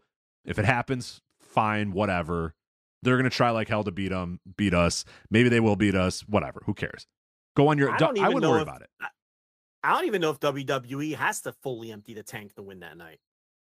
I mean, I don't think they could just do a run-of-the-mill NXT. A run-of-the-mill NXT will lose and lose. Oh, no. It has to have one or 2 main roster people and one big match. But they don't even have to empty the fucking barrel to win that night. Not, so I don't know. It's I thought it was interesting though. So I didn't want to take us off track of the ratings though. But yeah, that's kind of been the NXT model, pump it up. But look, they have a TV deal coming up too. So they want all of these ratings to look as good as possible, and they've really done a great job, fluffing up those NXT numbers. Now, and I'm going to give them a little bit of credit too, because when they broke down NXT, when they came in and made the Rainbow Raw, we called it, and got rid of all the older guys and got rid of anybody that wasn't really drawing much money.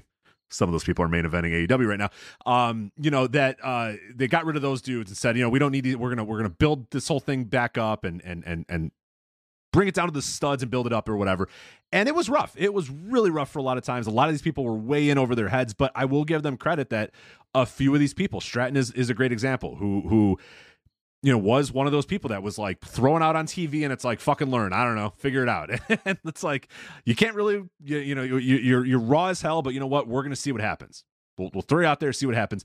And a little over time now, they've kind of rebuilt this, where some of those people that they kept on there and said, hey, you're going to learn on the job, are getting better. They're progressing. They're feeling like there might be a thing that some of these people now, Stratton being probably the biggest, is feels like she could potentially be something in that company. And that was again, one of those people that they just threw out there and said, fucking figure it out. You'll do it.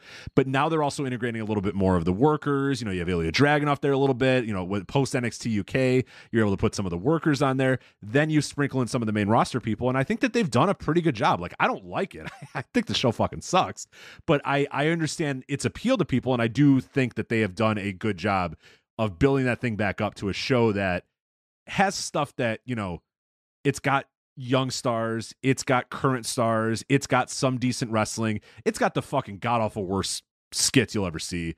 I think the booking's atrocious, but I get why it's popular. I get why it's coming back. I get why people have started to kind of invest in it a little bit. And they took a lot of risks. They took a lot of risks basically stripping it to the studs and saying, fuck it. We're going to get rid of all these guys. Adam Cole, Roger Strong, Kyle O'Reilly, all these, go away. You know what I mean? Samoa Joe, hit the bricks. We don't need any of you guys anymore. You were losing anyway.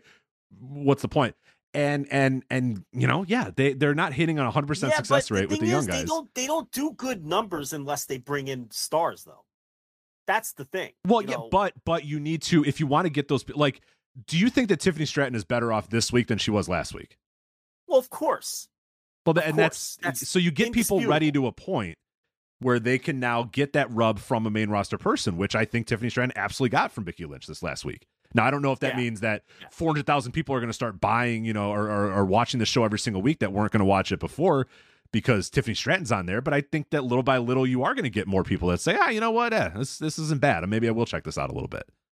One other thing I'll disagree strongly on is I don't understand why people like it. I think it's atrocious in every way.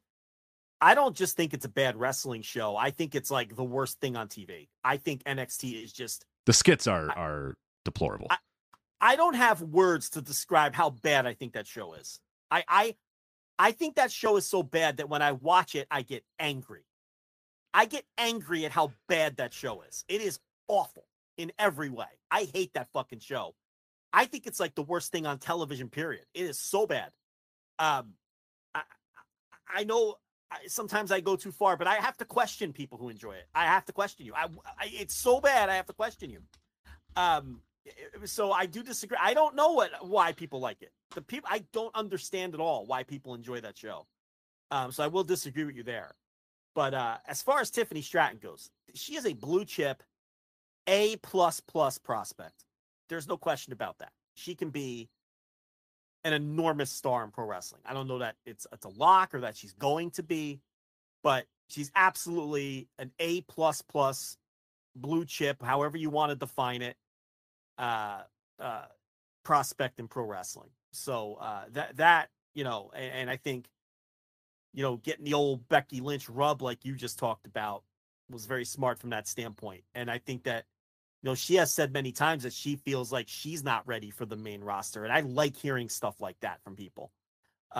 She recognizes that it would be a rush job at this point to put, when you look at NXT's 18 to 34 year over years, I mean, that's who's watching this show. Right. We talked about the 18 to 49, but you look at the younger half of the 18 to 49. Let me read people some numbers, and I'm going to start with February 2023. Year over year, this is 18 to 34. And these are all up, obviously.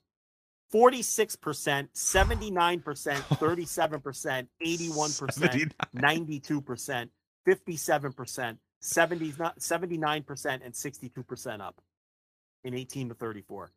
Remember when this was a show that only old people watched? Yeah, we laughed about it. That is not the case anymore. No, exactly. So all of these really bad skits and the presentation of the wrestlers, they all have their own little fucking their own individual crayons when they come out with their own fonts and these god-awful promos and sketches and this the presentation of the show. And it obviously appeals to younger people for some reason that I cannot put my finger on. Because the numbers are not lying. The year over year increases are enormous. Well, I understand, like you say, you understand what people like about it. So what do you think it is? I mean, is it tapping into young culture in some way? Like what? Yeah. I mean, I'm probably not the best person to talk about it, but I think the very bright colors, the over the top characters, the stuff that I fucking cannot stand, I think a lot of people like. I think there's a lot of very attractive people on that show that was clearly something that they wanted to do when they stripped down NXT and said, we're going, Rainbow Raw type of thing. We're going with the, NXT 2.0 or whatever. It was clear that, hey, if you're hot, particularly if you're a hot woman, you were going to get pushed very highly on that. So I think that plays a big part in it as well. And I think, it's like it feels like a teenage show in a lot of ways. It's like super weirdly attractive people, like not like they're weirdly attractive. You know what I mean? Like where you're like, I guess that person's good looking. I don't know if I like that person. Like even a Tiffany Stratton, who I know a lot of people are like, oh my God, I does nothing for me whatsoever, but I get why she's like traditionally hot. You know what I mean? Like I think conventionally attractive. Yeah, like a conventionally attractive person. I wouldn't, if you were like Tiffany Stratton's hot, I'm not going to be like, I don't think so. I'm like, yeah, all right, it doesn't work for me, but I get it. I understand it. Conventionally attractive. So I think that show is filled with conventionally attractive people, bright lights, over the top characters. I don't know. I don't. There's something there. There clearly is something there that's getting these people to want to watch it. And yeah, it's got to be something like that, because I look at the show and I hate everything about it, but I think there's enough there with, attractive people and over the top characters and a lot of yelling and colors and lights and stuff. I think it's clearly working. I mean, look at those numbers. It's working. Well, the younger half of the 18 to 49 is carrying it because when you look at those numbers, obviously they're not up nearly to that extent, 35 to 49. And I think the show is down 50 plus and outside of 18 to 49 period. So, kids and olds, I think the show is actually down a lot of these months. So the show annoys a lot of people and has run them off. It is like, because the total viewership isn't really any different than it used to be. It's just different people watching. Right. It is the simplest way to put it. And, you'd rather have younger people watching for a million different reasons, not even just for television reasons, but for pro wrestling reasons. You'd rather make a lifetime fan out of a 22-year-old than a 52-year-old.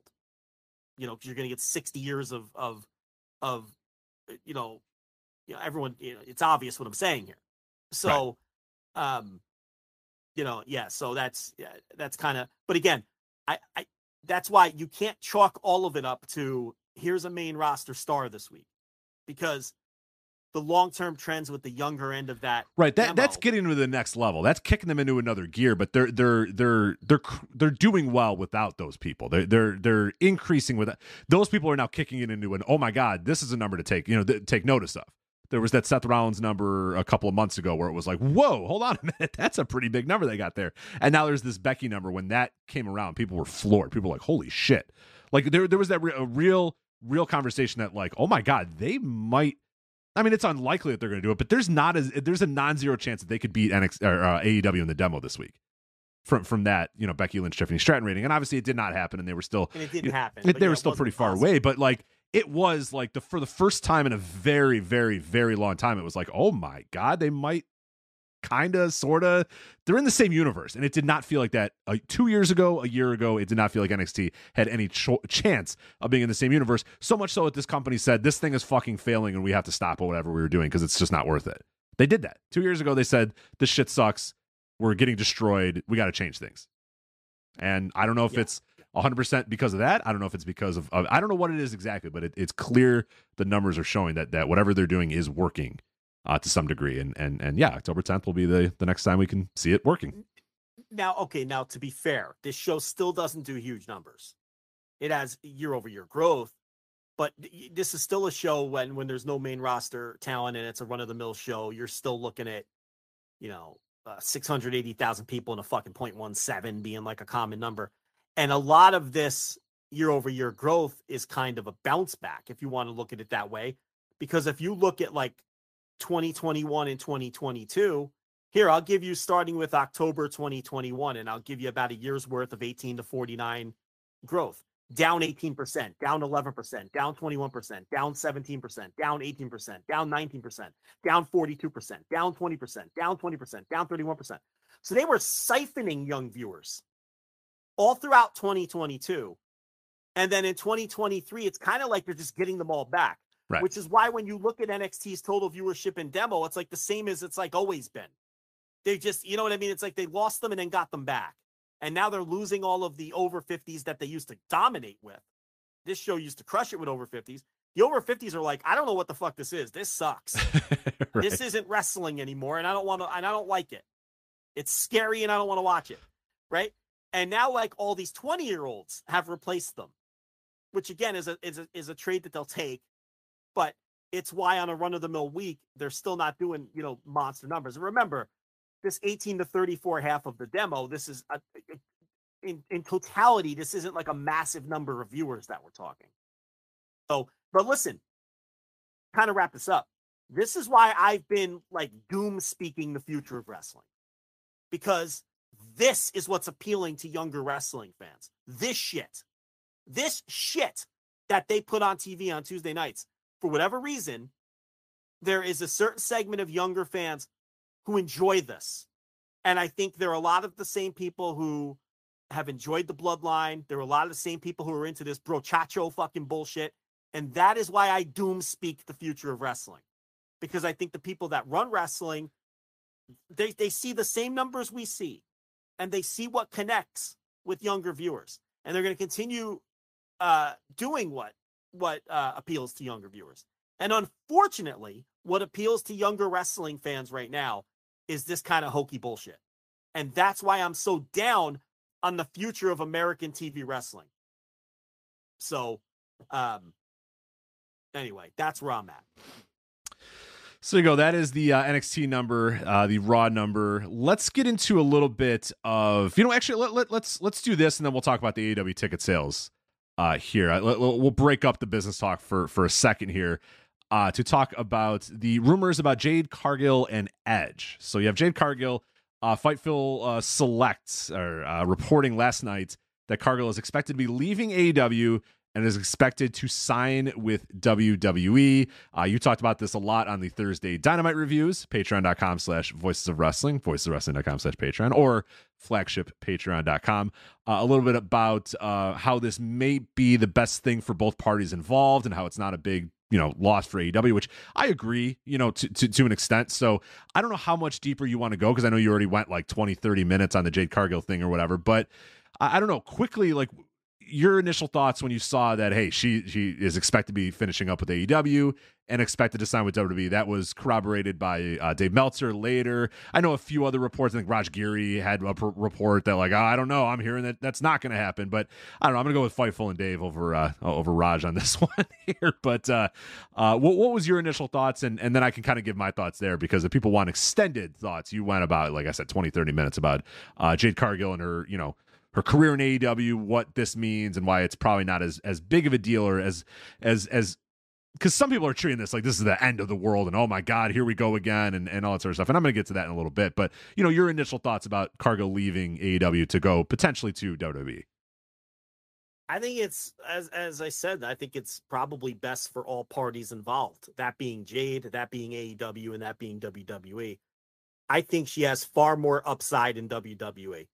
Far more upside. I agree, 100%. I think that AEW has done everything that they can do with her. They have done the best job that they could possibly do hiding her flaws, and her flaws are numerous, because she is not a good wrestler. And in a company where the in-ring quality is more important than it is in WWE, she actually stands out even more for not being good at this. In nearly every match that she's ever had on pay-per-view or television, she's been in the worst match on the show. I mean, she's just not good. And there's only so much you can do to hide that.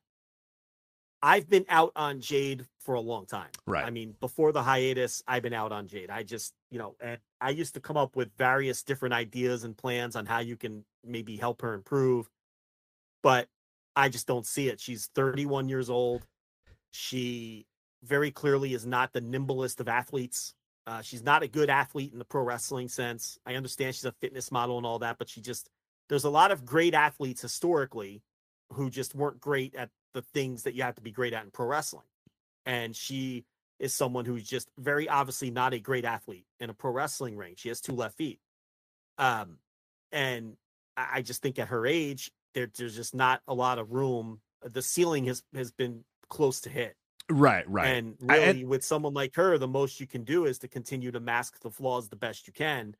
And she's always going to stand out as being bad in AEW, because this is a company that routinely has historically great pay-per-view shows, and she is always the low light on any pay-per-view that she's on. And because of that, there's a ceiling on how big of a star she can be there, because the fans are not going to accept her as a tippy-top money-drawing star if the best she can do is a 1.5-star, 8-minute match. And that's really all you can get out of her. And, they booked her as a dominant champion who'd never sold because they had to. And, for 2 reasons. Number one, they had to hide all of her flaws. And number 2, because that was the best way to get her over. And they did get her over to the point where she could pop some quarter hours. I think people greatly overrate her star power. I mean, did she move some quarter hours? Did some quarter hours hold up? Sure. But, I could go back and show you she was on every Battle of the Belts. She was on Rampage a million times and did nothing for ratings. So I can counter all of the quarters that she popped with times that she meant nothing. So was she a nice little ratings mover? Yes. Does she have charisma and presence and star and like exude star for days? Yes. Yeah, airport. She passes the airport test for sure. All that sort of stuff. Yeah, absolutely. Looks like a fucking super. Absolutely. But do I also think that she has been essentially maxed out in that particular company? Look, people fit better in different places. Right. And I think that WWE can maximize her far better than AEW can, because it's a different kind of company where the fans accept different things. Here's the other thing. She's not a good promo. And in AEW, it's very hard. If you're not a good promo and you're a terrible wrestler, I'm amazed she got as far as she did in AEW, to be completely honest with you. I mean, she's not a good promo either. And they even hid her weaknesses there by trying to give her Stokely. That didn't work out. So they gave her Mark Sterling to do her talking. And when they let her talk, they just let her do what she's good at, being cocky for about 30 seconds. Because that's all she can handle. She could be cocky for 30 seconds and it comes across great. But in AEW, at some point, you got to stand in a ring in front of 10,000, well, these days, in front of 2,000 people, and you got to be able to talk for 7 minutes and then go toe-to-toe with somebody. You got to go toe-to-toe with fucking MJF for 11 minutes. Good luck. That's the kind of company it is. It's dog eat dog. Does anyone listening think that Jade Cargill was prepared to stand in a ring with a microphone and be a true top girl or top guy, whatever you want to call it, in that company and cut an AEW caliber top guy promo? Because I don't buy it. No. And we all know the work was never going to be there. So that's why I say this is, I believe, best for all parties involved. Why pay her when you've already maxed her out? There's not much more you can get out of her. You've squeezed everything you could. And there's a good chance she's going to go to WWE and become a massive star. Absolutely. You just have to accept that. You just got to accept that. And I think she probably realizes she's got a better opportunity to become a bigger star in WWE. If she's paying attention, she would understand that. Absolutely. Because to me, I think it's obvious. Anyway, Rich, I talked behind the paywall on this. Let people know what you think about this. So I have two things. I largely agree with you. My first thing is, you say she's a better fit in WWE, and I absolutely agree. 100% agree. And I think it speaks to now, as we're approaching yet another year of AEW and we're seeing what what their company is and what their infrastructure is and stuff. I do think that maybe they don't have the infrastructure in place right now, and maybe never will, to have people like Jade get better on their watch. You know what I mean? Like, I don't think somebody like a Jade can get better doing the things that they do the way that they do it. Now, we talked for years about how we would have Jade do dark matches. We would have Jade go on the road whenever you can. We would have had Jade do an excursion if you needed to, but I really don't think you had to do that. I think, honestly, you just need to give her ring time. They don't have the infrastructure for that, or they didn't think they could do that. They didn't think that they could give her dark matches. They didn't have enough house shows for her to work. So essentially, they put her in the 6-minute, 2-minute, 3-minute squash matches week in, week out for years, and then that's it. And that was all that she had to really kind of get better or get that ring training or do all those sort of things. And you're probably not going to get an improvement. Now, would she have improved dramatically by doing 15-minute dark matches with, Emi Sakura every single week on the road? I don't know. Maybe, but we don't know. Like, we know that she didn't improve doing 2-minute, 3-minute, 4-minute, 5-minute squash matches. Very few wrestlers would improve just doing squash matches over and over again. And then when they started rolling out the house shows, it was like, all right, well, here we go. Now here's an opportunity to have Jay do that. And then they really didn't take advantage of that and do anything more with her. So it was like, okay, either they don't think that she's going to get any better, they don't think that they can have those sort of matches on their house shows or dark matches or whatever.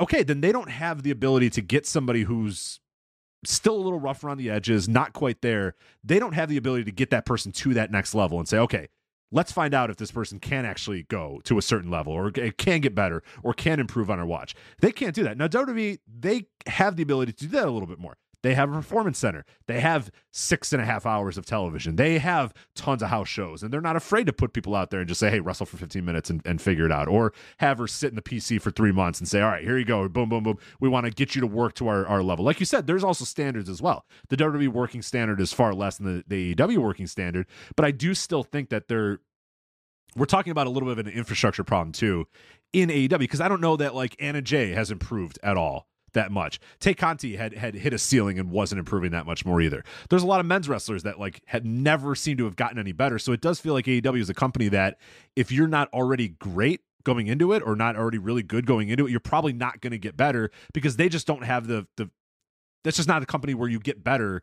in the ring, because you're probably not going to get that much ring time, or you're not going to have chances to kind of work stuff out, or you don't have house shows, you don't have dark matches, you don't have that sort of stuff. You have Rampage and you have Collision, but everything's on television. Everything is televised. And we've seen that AEW is a little scared to book things on television a lot of times, whether it be they want to protect the talent or whatever. So again, I don't know. We're at a point where Jade is now reached again. She reached her ceiling in AEW. You're not wrong about that. She absolutely 100% reached her ceiling in AEW. Was probably not financially worth it for them anymore to continue to invest in her and invest time and energy and money into her. So I get it totally. And WWE will probably do a better job with her. And she might, like, again, in a year's time, she might be the biggest star in the company. And we'll say, yeah, all right, well, we were on the show and we said, yeah, she might be the biggest star in WWE at some point, because they have the infrastructure and they seem to have the ability to get somebody of Jade's level either slightly better or just say, you know what, whatever you have, we're going to work around that. We can do that. AEW doesn't have the infrastructure right now. They don't want to do that. They don't have the ability to do it. I don't know what it is, but it's strange. It leads to a very interesting question about talent development in AEW, where that next generation of talent is coming. When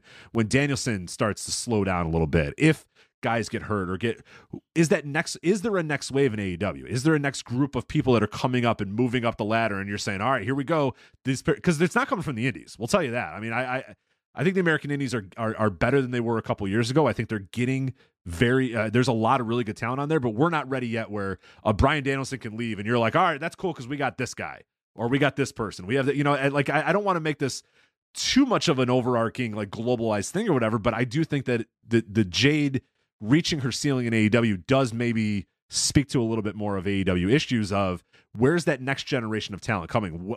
Who is getting better in AEW? Who is improving on their television? Or is it just guys have to come in and be good, or guys have to already be good and just be given a chance to really prove that they're good? But I don't see a whole lot of people getting better in AEW. I don't know. Do you have this similar thought as well as you look up and down the roster?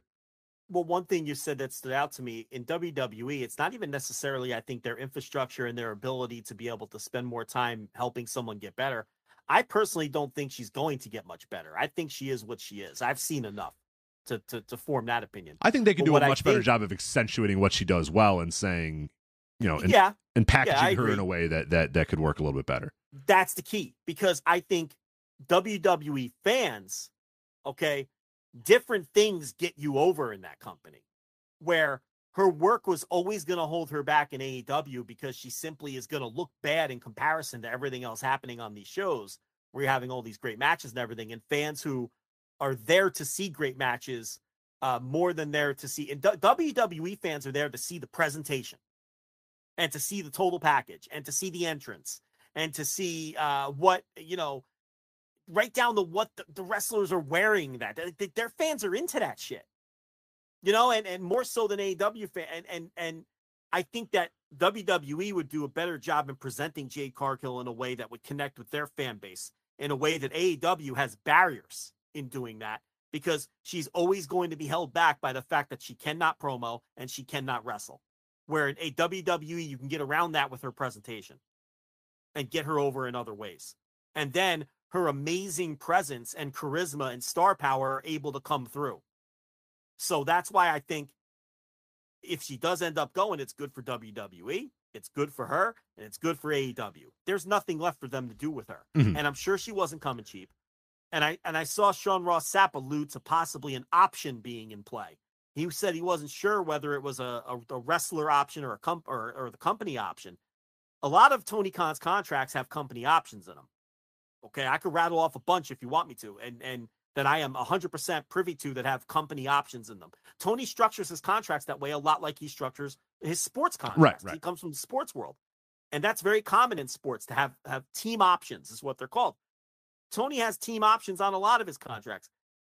Now, this is conjecture, and I know nothing. I asked around and got stonewalled. I don't know a fucking thing about this Jade situation, okay? This is a 1,000% conjecture on my part.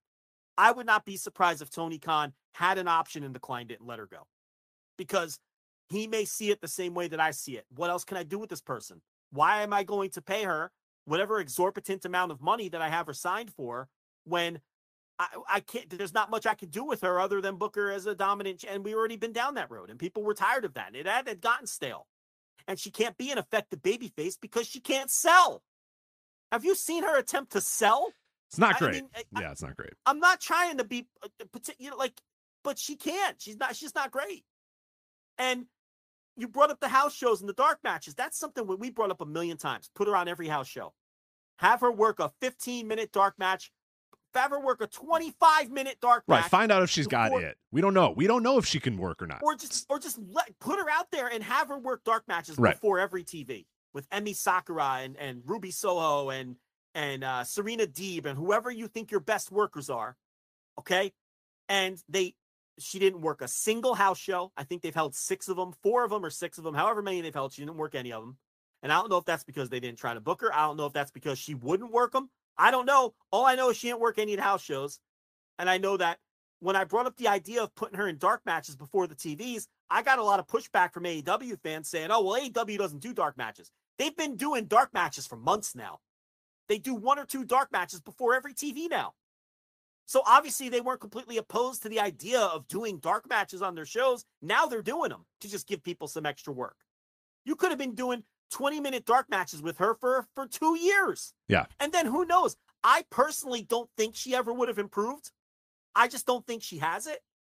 But now you never found out. We never found out. I think that was my overall point is we never really found out if there was a next gear from her. And I do worry that AEW doesn't have the infrastructure to find out about a lot of people on their roster. I think it's a very bloated roster. There's a ton of talent. It's one of the most talented, wrestling rosters you can ever imagine. There's a lot of really, really good people there, but I do think that there is a talent development issue in the sense that, like, if you don't come there ready-made and ready to go, you're probably not going to improve, or you're not going to really get a whole lot of, opportunities to improve or show that you can actually improve or whatever. So I don't know, that does strike me as an issue. Now, my second point that I wanted to bring up about this Jade thing is, I don't think this is bad at all for AEW. I like, people, and I get it. There's a whole generation of wrestling fans that grew up where there was one company and everybody stayed in that one company for their entire careers until they got fired. And then they went to the indies and sulked a little bit. And then maybe they got rehired or whatever, or they never popped up again, or maybe they had a little Impact run or whatever. But that was it. That was what every talent would do. Sometimes they would go to Japan or whatever. Very rarely. We're in a good system right now. We're in a very healthy wrestling ecosystem where people are going to go. People are going to jump from one show to the other. People are going to get the highest possible bids. Like you said, there's going to be people that are going to be better suited to be in WWE than in AEW, and there's going to be people that are better suited to be in AEW than WWE, and that's okay. We gotta calm down on every time somebody moves or somebody jumps or somebody leaves that this is the end of the fucking world, and oh my god, oh here we go, oh the perception, oh people are going to just think so negatively of it. We got to get past this. We got to move past this. We can't keep doing this every single time. I don't know what it's going to take. I don't know how many people are going to have to move before we stop doing this. This is a healthy wrestling ecosystem. I want people to move. You want people to move too. Trust me. You don't think you do. You do. You want people to move. You want people to change companies. There's so many good things happen when people move. For the wrestlers, it's good. They get a fresh new coat of paint and probably some new paper, which is always good.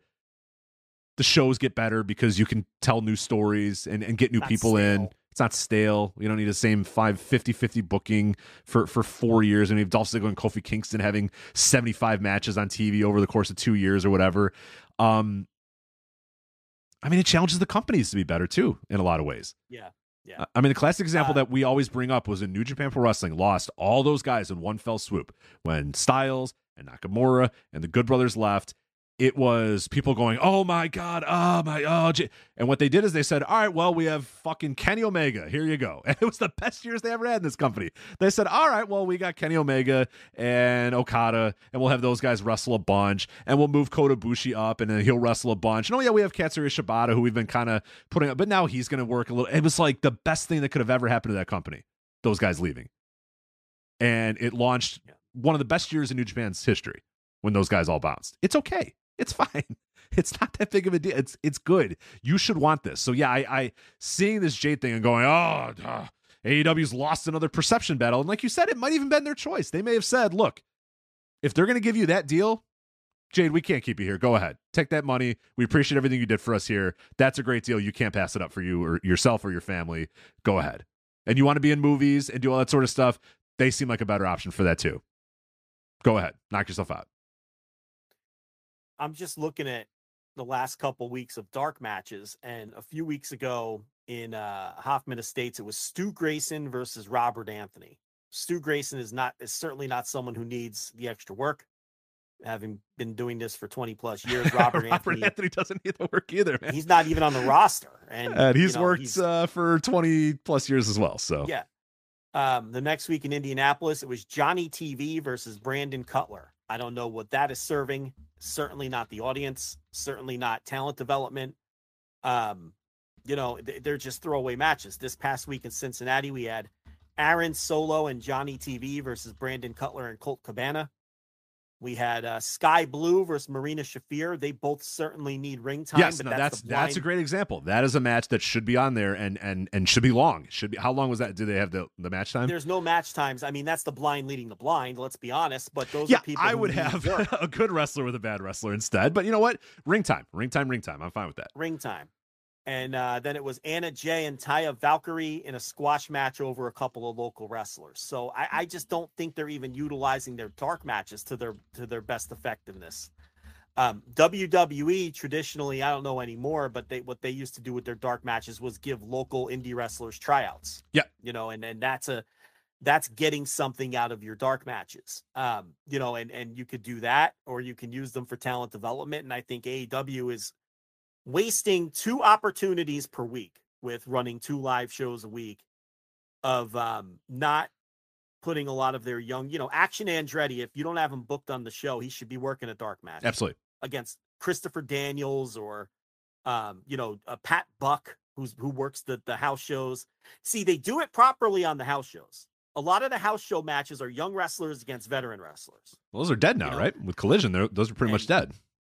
They haven't run any since Collision, so I don't know. But when they were running the occasional house show, I thought they were doing a proper job of it in terms of using it for talent development and whatnot, and getting that extra work. These dark matches are wasted opportunities. I mean, they're throwing Johnny TV out there. I mean, I know you have to justify the cost of hiring him. I myself just wouldn't have hired him. Yeah, here's my option. Don't hire Johnny Wrestling. Right. Johnny TV, Johnny fucking whatever. Johnny, go away, please. God. But you had Jade Cargill under contract for 2 years, and she could have been working dark matches on every fucking TV that you ever ran. And then at least you would have known. And, she could have had her go in there. And while she was TBS champion, I mean, I would have had the cameras rolling for those. And I'd have her win the matches. And then I would show a 30-second, 15-second, 20-second highlight later on Dynamite. Jade Cargill is now, and add it to her fucking streak. Right. Earlier tonight, Jade Cargill defeated Emi Sakura, and you show the finish. You show her hitting her finish, and she's now 47-0. You could even get a benefit out of it from that standpoint, but they didn't do it. There's no thinking outside the box, and now what you have is this underdeveloped, like this obvious person with amazing star presence that never developed, and you can't do anything with her, and now it's like you're in a predicament where you might have to just let her go. And, but I really do think she's a better suited for the other company. I agree. And I think AEW best for everyone. And I think AEW will not miss her in I don't think so. She could be a big star in WWE. She was gone? No, I didn't miss her. I mean, I was tired of her when she was around. I didn't miss her. I mean, but that could just be our tastes.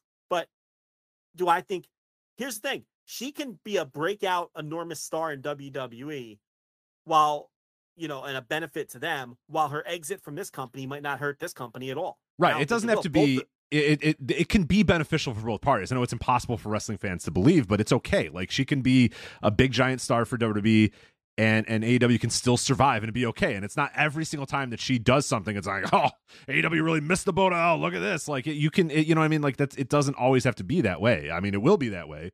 We know that because that's just how wrestling fans are, especially this current crop of sickos and freakazoids and all that sort of stuff. But it's like, yeah, this is kind of, it shouldn't be seen as sometimes this is a good thing. Sometimes it's good for both parties. Sometimes you just tell your story with somebody and they're done and they finish up with the territory and they move on, and that's okay. And we need to normalize that again. That has to be okay again. We can't just pretend. We just can't freak out every single time these things happen. But we're going to continue to do this. So. Just as a fan, she ceased being interesting to me ages ago. So it's no loss. Yeah, it's been about a year since I've been like, all right, what's next? What's the next level here? And AEW clearly didn't have an option for the next level. She might not have had a next level. I don't know what it was, but yeah, I was ready for her to go away. Now, if Rampage was her write-off, I think I probably would have done that match on Dynamite or Collision at least. Now we're just nitpicking, I guess, but I mean, so you had Statlander beat her again, spoiler alert, and I feel like they should have done that on one of their A shows instead of the show that, people treat like an afterthought. And maybe you could have argued that since Statlander already beat her, that they could have had her put someone else over. But again, now you're kind of nitpicking. It might have just been better for Statlander to beat her twice and definitively, and definitively tell your audience that she's better than her. But I don't even know how much that old school style booking even matters anymore, to be completely honest. But you should do business the right way and lose on the way out. She did, if this is in fact the end. Man, I would have got Red Velvet out there to beat her. Why don't we wrap that up? I mean, she beat Red Velvet 900 times. Yeah, you're right. Why don't she get out of her mama's kitchen and come beat, and give her a big win over Jade here? I don't think she's from your mama's kitchen anymore. Didn't she change where she's billed from? You know what? I know nothing about Red Velvet at this time. She used to be from your mama's kitchen. She was when she was stirring it up. But I don't know what she's doing now. So. I don't think she's from your mama's kitchen anymore, though. I think she's, just from a city now. She's just from a city. Yeah. Do we ever get the Layla Gray breakup? I don't know if you ever did that. Yeah, a lot of God, what a cliffhanger. A lot of loose ends not tied up here at the end of unfortunately the baddies. Yes. Yeah, the whole baddies. She only lost one baddie, but we don't know what happened. I guess I don't know. Did she ever? I don't even know. Who cares? Nobody cares about it. Yeah, no, Kira Hogan, and it was a rotating cast, and it was the same stories over and over with her too. And I mean, that's not the promos are right the same. I mean, how many times? Cut the shit, Tony. It's like, all right, we heard you. We got it. Yeah. It's and the same shit over and over again. Kicking one of the baddies out, then beating them in a match, and I don't know. I was over it. But the booking isn't entirely on her. I mean, there's only so much you could do with her. I get it, but it didn't seem like they had any fresh. They were just waiting for Statlander to come back. Right. That's patently obvious, with the benefit of hindsight, that that's why it was seemingly everyone would complain about the Jade holding pattern. Well, yeah, it legitimately was. They were just waiting for Statlander to come back. And, it was just a couple days ago where she was saying there's nowhere she wants to be or would rather work than AEW. Now, it's a pro wrestler. But professional liar. Yeah, it's a professional liar. Could be another tip-off that maybe this was not her decision. Right? I mean, I don't know. I'm just putting clues together. Yeah, I also think that's a leverage play, too, again. Right, of course. That's, yeah. She could have a meeting with WWE, go home, get that article out. WWE can say, "Oh, hey, whoa, Jade, hey, I thought we had a great conversation, but you know what? Hey, if there's anything else you need to kind of sweeten the deal, let us know." That could absolutely be what's going on as well, because that's what you should do. No doubt about it. So I'm sure it'll all come out in the wash, and we'll find out. And look, we don't even know if she's officially gone. It seems like. Right, a lot of expected to be believed type of wording. It's not Jade Cargill is finishing up and she reports to WWE in 2 weeks or whatever. None of that yet. No, it's just people believe that's the side that's going to ultimately end up with her. Right. We don't know if there's an actual bidding war taking place. We don't know if Tony has shaken her hand and parted ways, and now she's just negotiating with WWE. We don't know that we don't know. We just know that we don't really know anything. We just know that 2 reporters are saying that people are telling them that they expect her to end up with WWE. So we'll see. And then on the other side of that, Edge. Mixed reports so far. PW Insider reported earlier this week that Edge, Adam Copeland, was removed from WWE's internal roster with the belief that he could be AEW bound. They have since updated that to say that Edge has been restored to the internal roster, but not as an active wrestler. So I don't know where that leaves us with the Edge, Adam Copeland thing. Where does your heart tell you, or where does your mind tell you, I think, about Edge here? Do you think he's AEW bound? Do you think he's done in WWE? Are we still not sure? Where are you at with this whole Edge story? I don't know. Obviously, Tony Khan would take him because he tried to get him the first time. So, and now with Christian there, it's just, obviously, if Tony can get him, he would. So we'll see. I don't know. I don't have any insight on it. The thing about Edge is he very much likes, he's an old school worker in that way where he wants to work people. So, he's done this before where he's publicly said that he wasn't going to be somewhere or do something, and then he does it. And it's like, so you don't try to read tea leaves with him. Right. You'll get misdirected and everything else. So I don't know. We'll see what happens. I mean, I think I'm more open to him coming to AEW than you are. Oh, you yeah. seem to be totally out on it. That's an understatement. Yeah, I have no time at all for Edge. Go away. If he's going to sit on a stool with a spotlight and do thespian promos, I don't have any use for it either. But I don't know that he would do that in that company. I would like to think he's smart enough to understand it's a different environment. We just talked about how different environments work better for different people. I think there's interesting stories to be told with him and Christian potentially. I think that Christian, listen to you. When's the last time you gave a shit about Edge? Think about it. Never. I mean, almost never, because I've never been an Edge guy. Right. But I'm just looking at it from AEW's point of view of why they'd want to bring him in. I mean, I think there's some things that can be done there. Obviously, they're right there, obvious and on the table. But I don't know. Dude's 49, has never meant anything for business ever. The only time he popped the ratings because everybody wanted to see Lita's tits. You know what I mean? Like, what are we doing here, man? Yeah, I know. Guy's going to cost $1 billion to bring in. You're going to a lot of money. Spend a lot of money. You're going to push him like crazy. There's so many guys in that roster that can't get TV time, can't get a fucking storyline written for them, can't be put in a feud, and you're going to spend multiple millions of dollars on a 49-year-old Adam Copeland who hasn't meant a thing for business ever. Get out of here. Waste of time and money. You asked me if you thought they would bring him in. That's all. Yeah. I don't know. I think they might. Oh, and then you're trying to explain Edge. Like, you gave a shit about Edge ever. You don't give a fuck about Edge. I never gave a shit about This is what I'm saying. Like, people are like, well, I'd like to see him outside the WWE structure. When is the last? I mean, if you haven't given a shit about a guy in 15 years, are you really going to give a shit about him again? I've actually found all of his comeback to be annoying. They're all terrible. They're all worse than the one before. Yeah, they stink. He's going to drag Christian down, too. That's my least favorite thing about this whole thing, because people are like, well, I don't know. There's some Edge and Christian stuff that could be pretty good. I love Christian right now. I don't want him fucking around with Edge. Get out of here. Go away. I think you might get it, though. I know. Oh, I know I'm getting it. I know.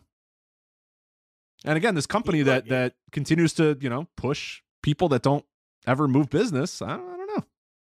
I personally wouldn't do that. I wouldn't pay a bunch of people who never move business, but, not my company. Yeah, well, I know. Can't wait for Edge and Christian versus the Hardys, man. Whoa, jeez. Only saw that match he's gonna 45 fucking times 23 years ago. Great, let's run it back again. Now they're all old and worse. Great. Oh, cool. He's going to book that, isn't he? Of course he is. He's going to book that. Yep. It'll be over in the building. Edge is always over in the building. Oh, always over in the building. Always over in the building. Yep. I mean, he is always mega over in the building. Right.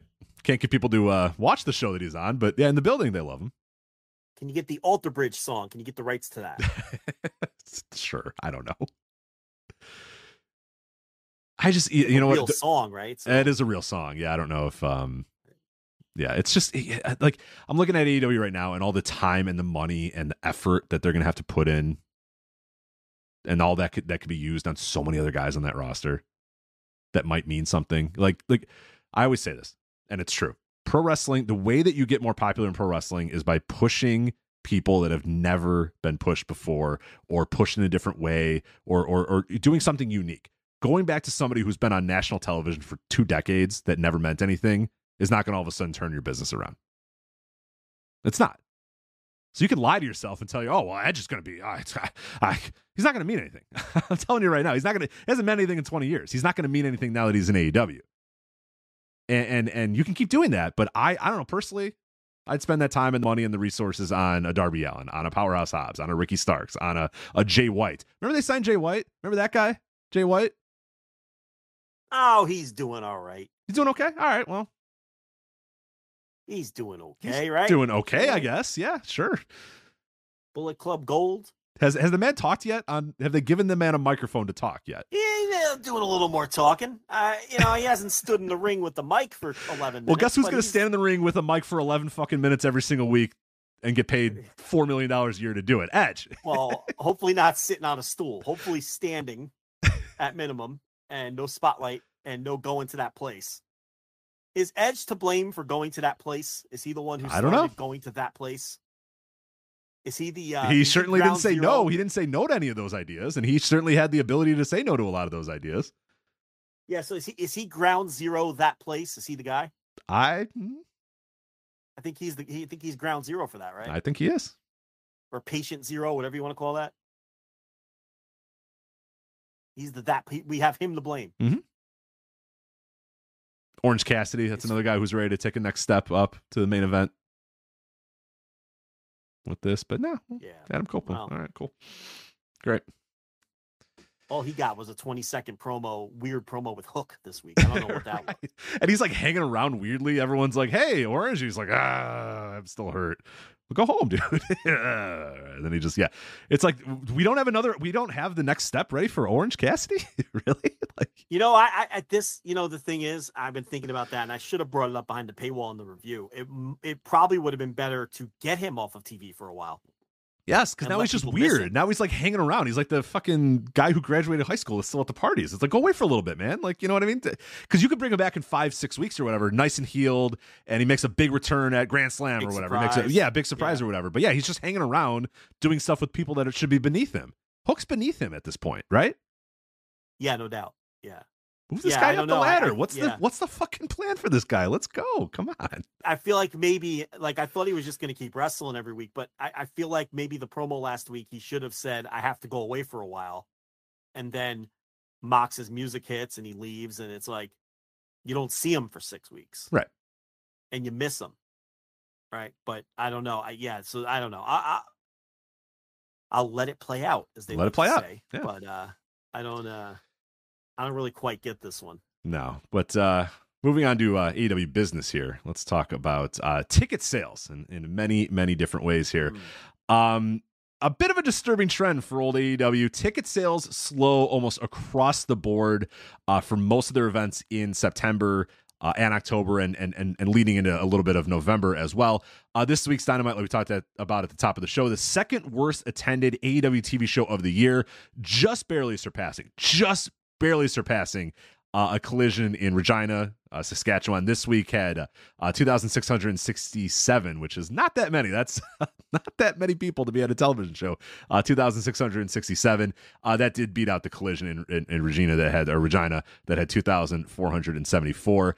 And just to give you a little bit of reference, the last time AEW was at the Heritage Bank Center in Cincinnati, which was October 18, 2022, the attendance was 4,740. So basically double of what they had for Dynamite last night. And that is not a aberration. That is not just a one-time thing. AEW Collision, September 16th, this upcoming weekend, Bryce Jordan Center in University Park, Pennsylvania, set up for 4,207. As of 3 days ago, had sold 2,426. So they're about halfway, a little over halfway on that show, which is happening in 2 days. AEW Dynamite Grand Slam, September 20th at the Arthur Ashe Stadium, set up for 12,129. As of 2 days ago, they have sold 6,284. Yesterday, they also rolled out a buy one, get one ticket offer for the show for Arthur Ashe. That's a bad one. That is not yeah, good. Yeah. And as I noted last week too, they also have tickets available on the seat filler, the Broadway seat filler site that one of my friends uses to get super discounted and in most cases free tickets to Broadway events and sporting events, things like that. He got a seat to that show for $5. Yeah. He got into Arthur Ashe for $5. So they're doing everything they can to put people in. They announced a bunch of matches this week on TV. We'll see if that'll help. That should hopefully move it. Yeah, that should hopefully move it. This was 2 days ago. This is before the Dynamite, so that should hopefully move it a little bit. But yeah, it's not. I mean, that Arthur Ashe thing felt like a layup most years, and now it's like they're scratching and clawing to get to 10,000, and I don't even know if they're going to get there. At one point, it was the biggest show they ever did, right? And now it's by far going to be the least attended they've ever had.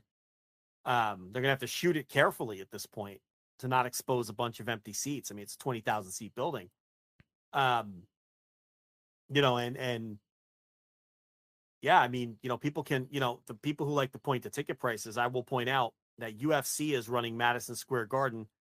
They're going to pack the place standing room only, and the cheapest seat, the worst seat, the third level last row is a $900 seat. Yeah. So I don't want to hear about your ticket price. I sat in that one for the Super Show. While you were in the front row somehow, I sat in very much the last couple rows of the Madison Square Garden. You're up in the catwalk there, man. You can touch the catwalk in Madison Square Garden. That's $900. Where the diehard psychopath Ranger fans sit. Is that spot? Cool. No, that's a thing. Like okay, okay. I think they call it, and that's where the psychopath Ranger fans, like the blue collar Ranger fan, sits up there, Rich. And listen, you're making me have to be too posh here. I was not in the first row. I was in the fourth row. Okay, so let's straighten that out for everybody. Right. I was not. But if you think Joe was big time and paying a bunch of money, he didn't, and somehow he got it like 2 minutes before the show started. So I don't know how he did. I didn't have a ticket at the door of Madison Square Garden that night, and I ended up in the fourth row. So. I don't buy tickets to things. You know that. I just show up and figure it out. You do. But, sometimes you just walk in. I've seen that happen too. Well, I mean, if they're not going to stop you, you just, but yeah. So I don't want to hear about ticket prices because if you got a product that's worth buying, people will buy it. They don't care. They're going to buy it. $900 to sit literally in the worst seat in the building, and they're going to have standing room only for that event. So. I'm sorry if I'm not moved because some AEW tickets are $150. I mean, please. By the time half of these shows go off, like you said, they got the buy one get ones, they got the family 4-packs, they got right. Even if they raise the prices to make money, they're fucking losing all that by giving people $2 tickets and buy one get one frees and 2-for-1s and all this sort of stuff that's going on. Yeah. So, I mean, are they gaming the system in some cities if they're drawing 7,000? But the problem is they're not drawing 7,000 anywhere anymore versus drawing 10,000. It's just going backwards. So. Well, and aesthetically, I think it's been rough too because you're watching these Dynamites and it's just dark. Half the building's empty and it sounds weird. It's like even if financially they're like, well, we're actually making more money doing this. Like aesthetically, it sucks. And they've also had a trend recently too where they have greatly reduced prices, coming up to the show, like the day of the show, a couple days before the show, you're getting things like the buy one get ones or heavily discounted tickets or whatever. That sucks if you bought tickets 2 weeks ago, 3 weeks ago, 4 weeks ago, because you're like, what the fuck? I bought a full price $40 ticket and this guy over here has a buy one get one and he only paid $20 for the same ticket and he got one for free. And they've been doing that and people are noticing that too. People are kind of sniffing that out, and that is going to be that's a perception thing that you have to deal with as well, where people can say, well, you know what? Nah, I'm not going to, I'll buy a ticket when we get right down to it. The idea that you got to buy a ticket to this AEW show right away the second they go on sale or else you're not going to go to that show, that's done. You can wait around until the day before and buy a ticket and get a good ticket still for that price. That's bad too. You don't want to do that. So even if they are making more money with whatever they're doing or running these buildings or running whatever ticket prices, whatever, they're doing a lot of stuff that's probably hurting their perception in the marketplace as well. But a few of these other shows, Dynamite September 27th from the First Bake Center in Broomfield, Colorado, set up for 3,845. As of 5 days ago, has only sold 1,878. The last time they were there, which was December 28th, 2022, they had 4,229 in there. And they're not even set up for 4,000 this time, and they've only sold just under 2,000.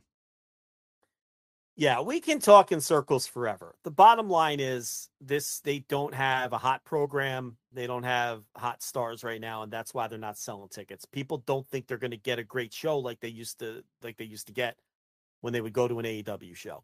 And I don't think the Dynamites, I thought there was a run of Dynamites that were bad. I don't think Dynamite has been bad lately. No, I don't think so either. It's been a good show, but it hasn't been a great show. I talk about the 3 tenets of the classic great Dynamite all the time. Great matches, great promos, lots of shit happening. And it's very rare that Dynamites these days tick all 3 boxes. It's very rare. Dynamite used to go on runs where there were great matches, plural, every week. Now you're lucky to get one great match. Like this week's Dynamite, there was a bunch of good matches. There's a lot of good, a lot of good, not great. A lot of good, not great. Nothing gets to great. And it used to be, oh, wow, that Dynamite had 2 great matches and 2 good matches and a Jade Cargill match. Now you're getting some good matches, and very rarely great. You get a great one now and then. When's the last time we had a truly great promo? We used to get great promos and lots of shit happens. Yeah, last night I thought there was a lot of storyline advancement. Lots of shit happened. You didn't have great matches. You didn't have great promos. You had good matches and okay promos. So I think people know they're not going to get the same quality of show that they used to get. And there's not a hot story. The Brochacho thing is not a hot story. I'm sorry. They're selling less tickets as this thing moves along. If that's a hot story, you'd be selling tickets because people would need to see MJF and Adam Cole and what's going to happen next. It's a story that people react to in the building for sure. It's a story that has popped television quarter hours for sure. It's not a ticket selling story, but neither was the Bloodline for the first 2 years. So who knows? So let's check back and see how the Brochachos are doing in 2.5 years. Rich. Right. For sure. Thank God. I can't wait. See how that's doing in 2.5 years. Can't wait. Real quick, let's do these last 3 shows here. Collision, September 30th, Climate Pledge Arena, Seattle, Washington. This is the day before, 2 days before, Wrestle Dream. Set up for 6,417. As of 5 days ago, I've only sold 3,373, which gets us to the pay-per-view, Wrestle Dream, which you would assume, okay, well, yeah, these are Collisions and Dynamites or whatever, but AEW pay-per-view is one of the best bets in wrestling that I'm going to buy tickets to a pay-per-view and it's going to rule, right? Climate Pledge Arena in Seattle, Washington, their big arena, set up for 6,905. As of 2 days ago, have sold only 4,136 tickets. Yeah, I don't think people know what that is. I don't think they're waiting and seeing. The pay-per-views have done okay at the gate. So, that one's weird. That one is strange. Yeah, I do wonder if a lot of people locally just don't really understand what that thing is. They don't know what it is, and they're not in that market often either, the Pacific Northwest, and that's always been a funky market for wrestling. Yeah, well, they didn't set it up very big either. I mean, they're renting out their whole big arena for a pay-per-view, a quote-unquote pay-per-view, and it's got, they're only set up for, under, 6,905, like I said. That's, I don't know, that... I think they knew they weren't going to do well there, which is strange. Like I would have, I don't know. It's odd. I don't know. Maybe when the whole card finally comes out, they'll see a boost with that. Well, and it extends to the Full Gear as well in the Kia Forum. So that's November 18th. So that's long in the future here. They have it set up for 7,835 right now per WrestleTix. And obviously that can change and they can move things if tickets sell pretty well. And they've done okay. They've sold 6,730 tickets to that show. So that's okay. They're getting close to selling what they've set up for. But the last time they were there, which was January 11th, 2023, which is the conclusion of the Best of 7 series, the Bucks and the Death Triangle, whatever. They sold 9,636 tickets for that show. They were just under 10,000. They'll have 10,000 this year too, I think, based on that advance. I think the pay-per-views do okay. You think they'll get 10,000 for Full Gear? Well, they're over 6,000 now. They're 6,730 right now. They're a little under 7,000. They'll do what they did last year, I think, which is almost 10,000. You think they'll add tickets? Yeah, that's a long ways to go. I mean, that show's not until when? What's the date on that? November 18th. November 18th for that show. I mean, there's 2 months to go. That's a good advance, especially by their standard. Look, by their current standards, it is. By their current standards, that's a good advance. By their current standards, yes. I don't think the pay-per-views are the problem. I think it's the week-to-week TV. Yeah, I agree. The pay-per-views are a little down. Chicago was a little down. The Wrestle Dream thing's weird. People were waiting to see what that is. Wembley obviously was a whole different animal. Right. So I don't know. I think the Forbidden Door did well.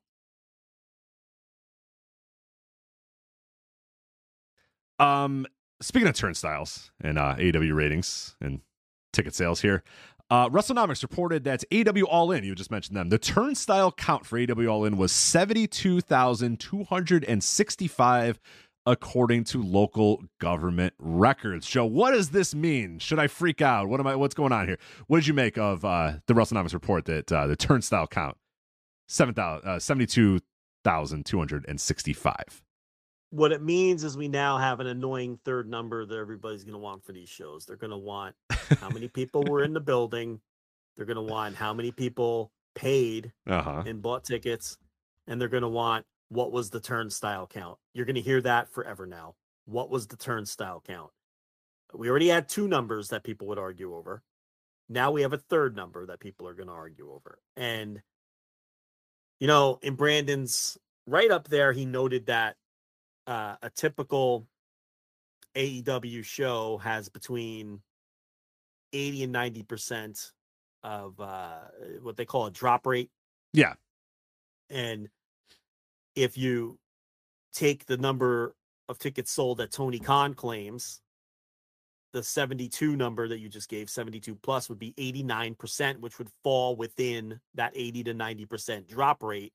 And what the drop rate is people who have purchased tickets who, for whatever reason, don't show up. So it's plausible that Tony gave it the accurate number of tickets sold. Because 81,035 was the number the night of. 81,035, because 89% of that would be the 72 number that you just gave, and that would fall within the usual drop rate of an average AEW show. These are all, we have never discussed drop rates and turnstile numbers before ever. So be prepared. The most annoying thing about this, I have to be honest with you, I really don't give a fuck anymore how many people were. No, I hate this now. I hate this conversation now, and this might be the last time we do it. I am so done with it. I hate it. I'm so done with it. I don't understand why it's so difficult. Like, it should just be a hard number that's just, and these debates are tiresome. They're boorish. And now we have to add, get prepared, because drop rate and turnstile count is going to be part of everybody's vernacular now.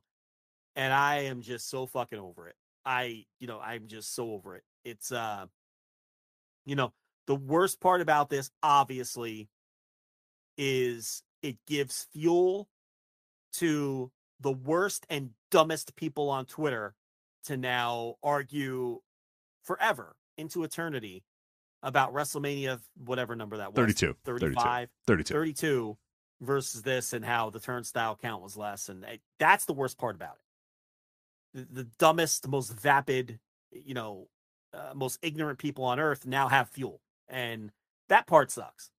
I don't know. I'm so over this shit now. It's we're going to go through all of this next year. And next year they're going to have, let's say they have 70,000 sold, with a month to go, and now everyone, now the new thing now is they're going back to Tony Khan bought the other 10,000 tickets. Rich, I just can't. I'm over it. Yeah. If we're not going to look at like what reasons might exist for why people don't show up to a show, and we're just going to go right to, Tony Khan bought tickets. Proof that Tony bought the tickets. It's like, all right, I think I'm good here. I think I'm good here.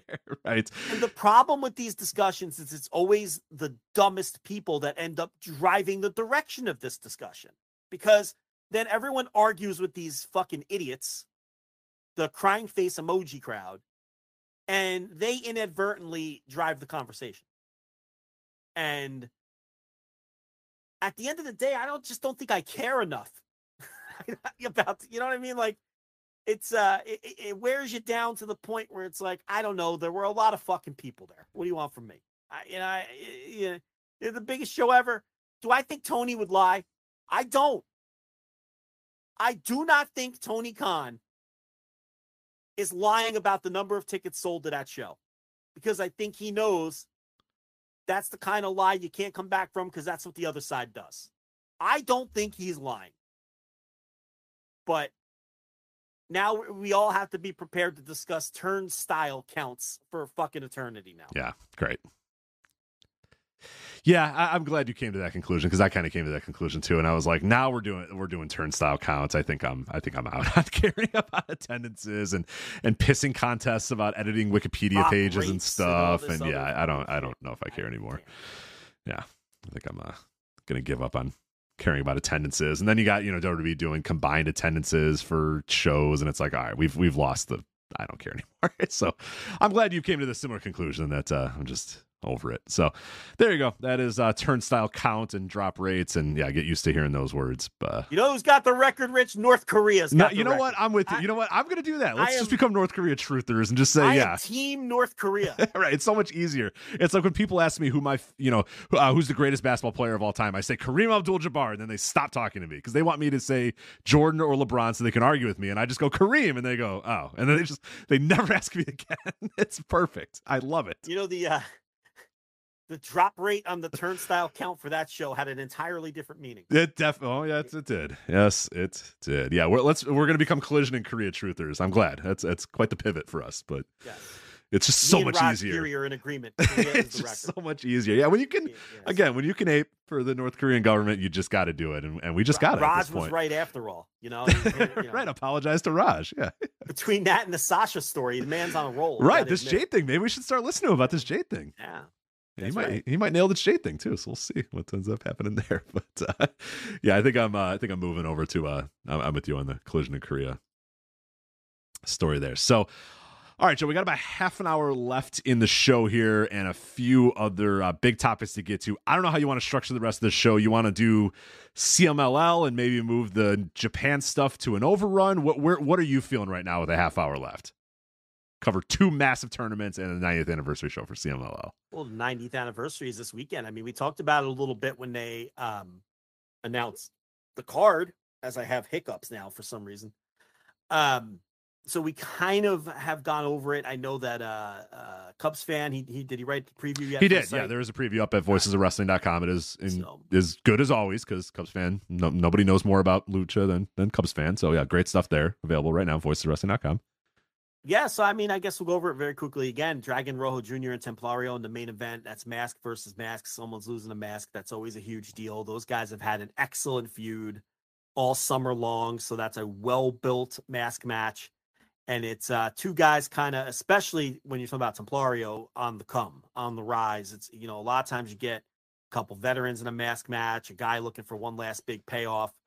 And this is a well-built feud between two guys in their prime and one guy who's really been emerging. So I think it's interesting from that standpoint. So that's going to be a lot of fun.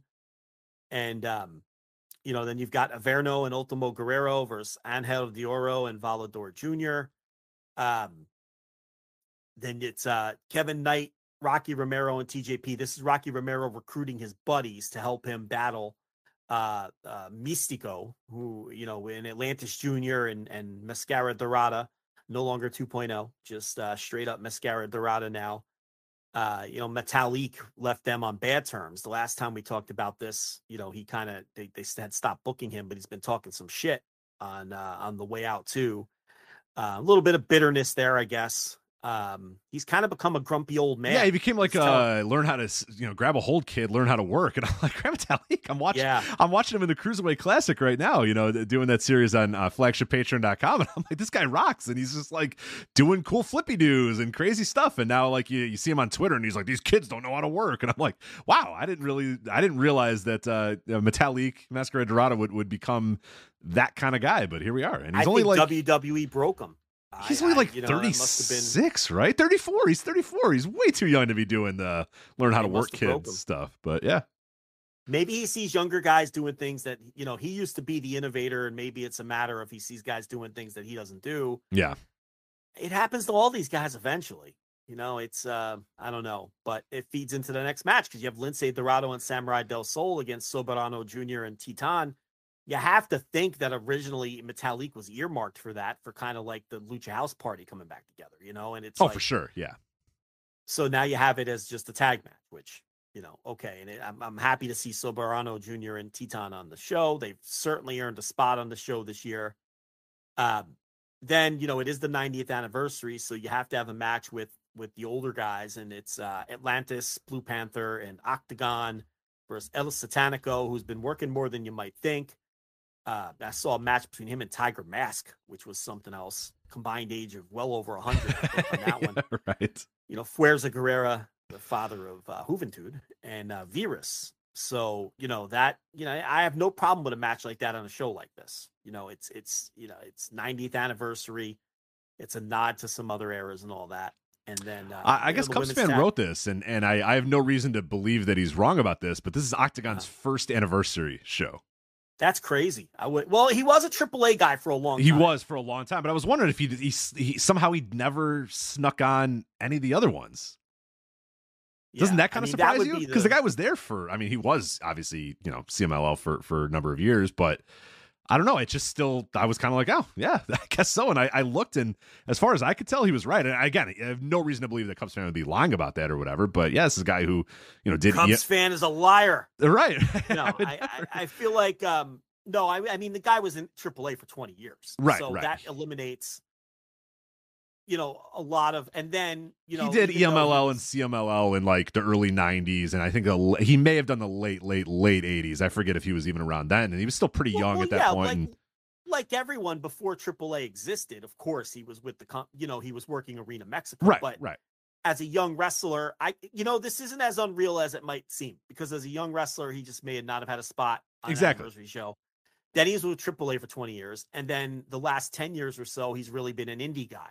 Right. And it's like, so, on the surface, it's shocking, because he's been in and out of, and he's a name guy, and he's been in and out of CMLL. But it makes sense when you break it down. Yeah, that's kind of how I was like, there's no way. And I was like, I guess so. The guy left in April of 1992, CMLL, did AAA forever, returned to CMLL in 2017. And then, like you said, it's just kind of been bouncing around the last couple of years or whatever. And, he was there in 2017 and 2018 a little bit, but hasn't really become full-time until 2022 and now 2023. So yeah, it makes sense that this would be his first one. So it's like, oh yeah, okay, that does make sense. But yeah, I remember reading that sentence and I was like, no way. And yeah, it's true. So yeah. And then the women's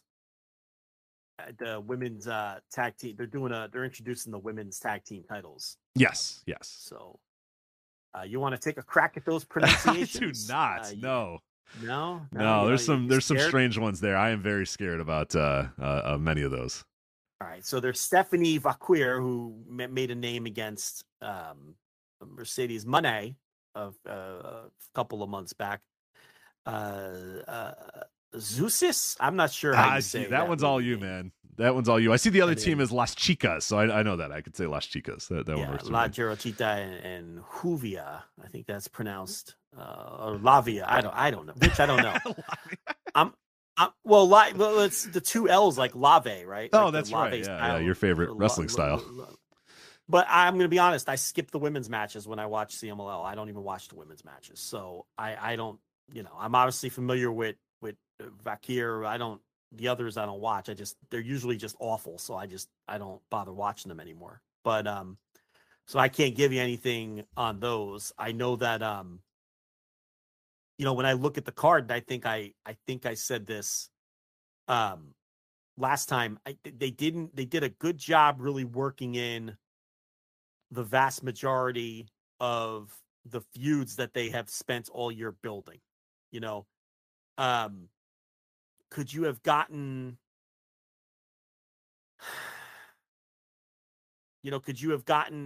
Hechicero in there with Mephisto and Euphoria somehow?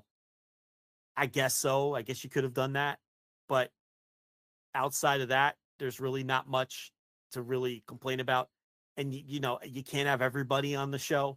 This isn't fucking Corgan's NWA where you're going to have 25 matches. I mean, it's an Arena Mexico show. You're going to have 5-6 matches. That's just, you're going to have 6 matches. So there's not really a lot to gripe from that standpoint. And CMLL has been nothing short of great this year. So I expect this show to deliver, especially when I look at the lineup. And for someone who might be parachuting in, I can't give you anything on the women's tag, so I'm not even going to pretend. Don't expect much out of the older guys, in that match.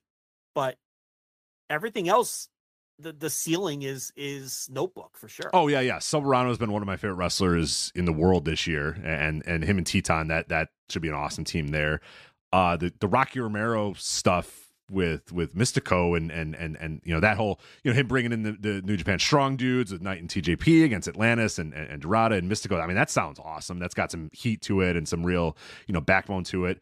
And then the other stuff is like matches with stakes, like the Averno and Ultimo Guerrero thing. I think that tag match, the winning team advances to a hair match on that show as well. So you're getting an additional match combined with that. I think they're going to do it on the. I don't know if Cubs fans not sure if they're going to do it back to back or if they're going to give it a little bit of space or whatever. But yeah, you're also going to get another bonus match between one of those two teams as well. So that's cool.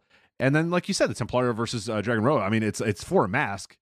And those matches always have some stakes to them. You know what I mean? Like someone's going to lose their mask, like no matter what it's going to be. But it's been a well-built feud, and I think both those guys are pretty solid. I've been a big fan of Templario so far this year. So yeah, it's like, it looks good on paper. And I think that was essentially Cubs fans, review or preview was kind of like on paper, it kind of looks like a disappointing lineup, but then you really break it down. And it's like, yeah, there's some better stuff in here than you might think. And at the end of the day, CMLL has pretty much delivered on every one of their major shows this year, so there's a very good chance it's going to be great as well. So yeah, it looks like it should be a lot of fun. Now, watching it's going to be a little more difficult. I think it's streaming live on some weird service, and then on YouTube it'll be there if you pay for CMLL's YouTube or whatever. But there's also nefarious means if you want to watch CMLL eventually as well. But we'll preview it we'll review it when we get a chance to watch it. But hopefully, it should be able to be watchable pretty soon.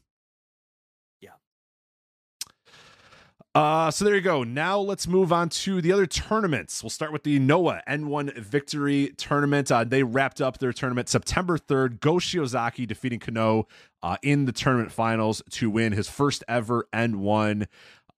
We've caught up on the entire tournament, or I should say you've caught up on the entire tournament. I watched like the last 6 or 7 matches from the tournament. You somehow watched every single match from this tournament over the last couple of days. So why don't you give your overall thoughts about the tournament, and then we'll talk about kind of the final stretch, really the final 2 shows. I think I wanted to focus on a little bit more, but anything in the tournament itself that kind of caught your eye before we get into the final bits here? Okay, so I didn't watch every single match. I here's what I did. The first few shows I watched every single match.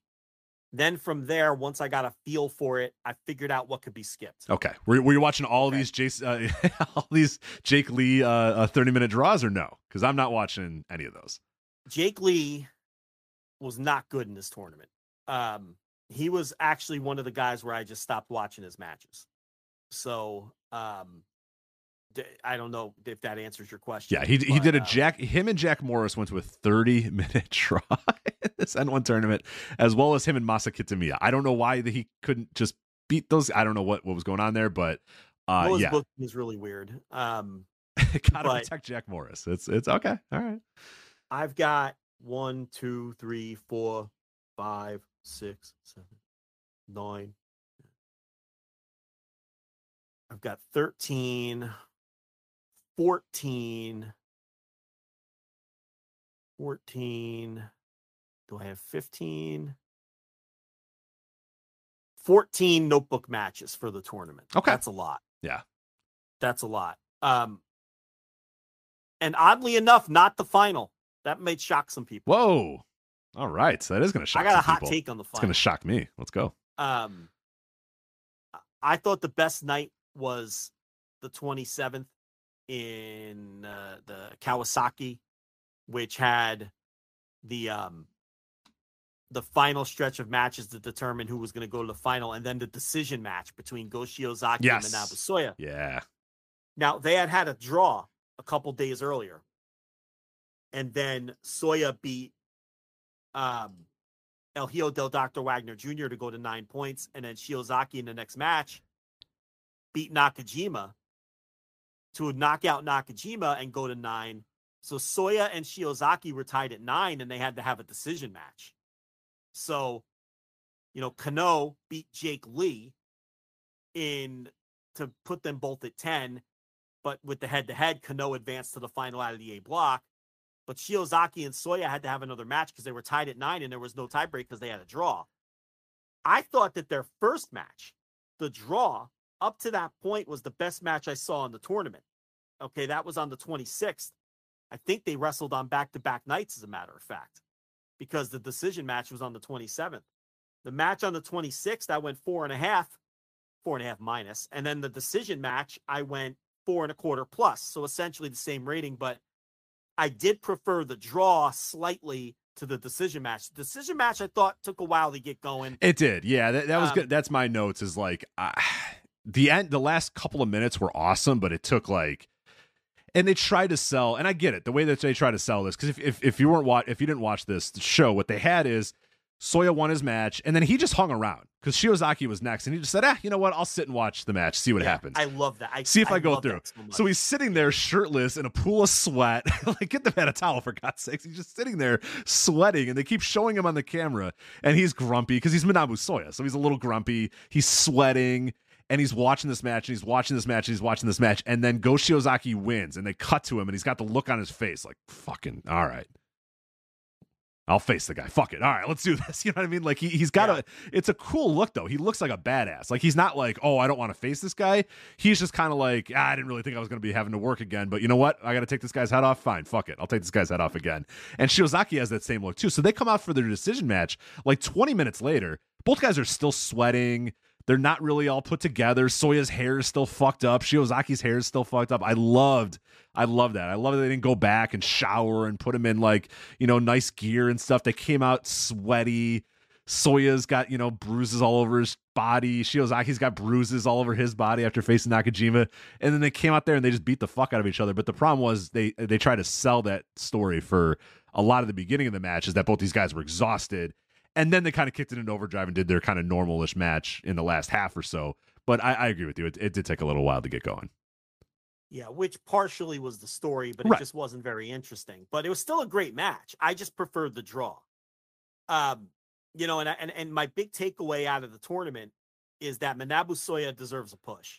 I think that he was fucking really rocks. a breakout guy here. Yeah, he rocks. And I think that may have been by design. I mean, look, on the final night, he beats El Hijo del Dr. Wagner Jr., who, don't forget, that's the national champion.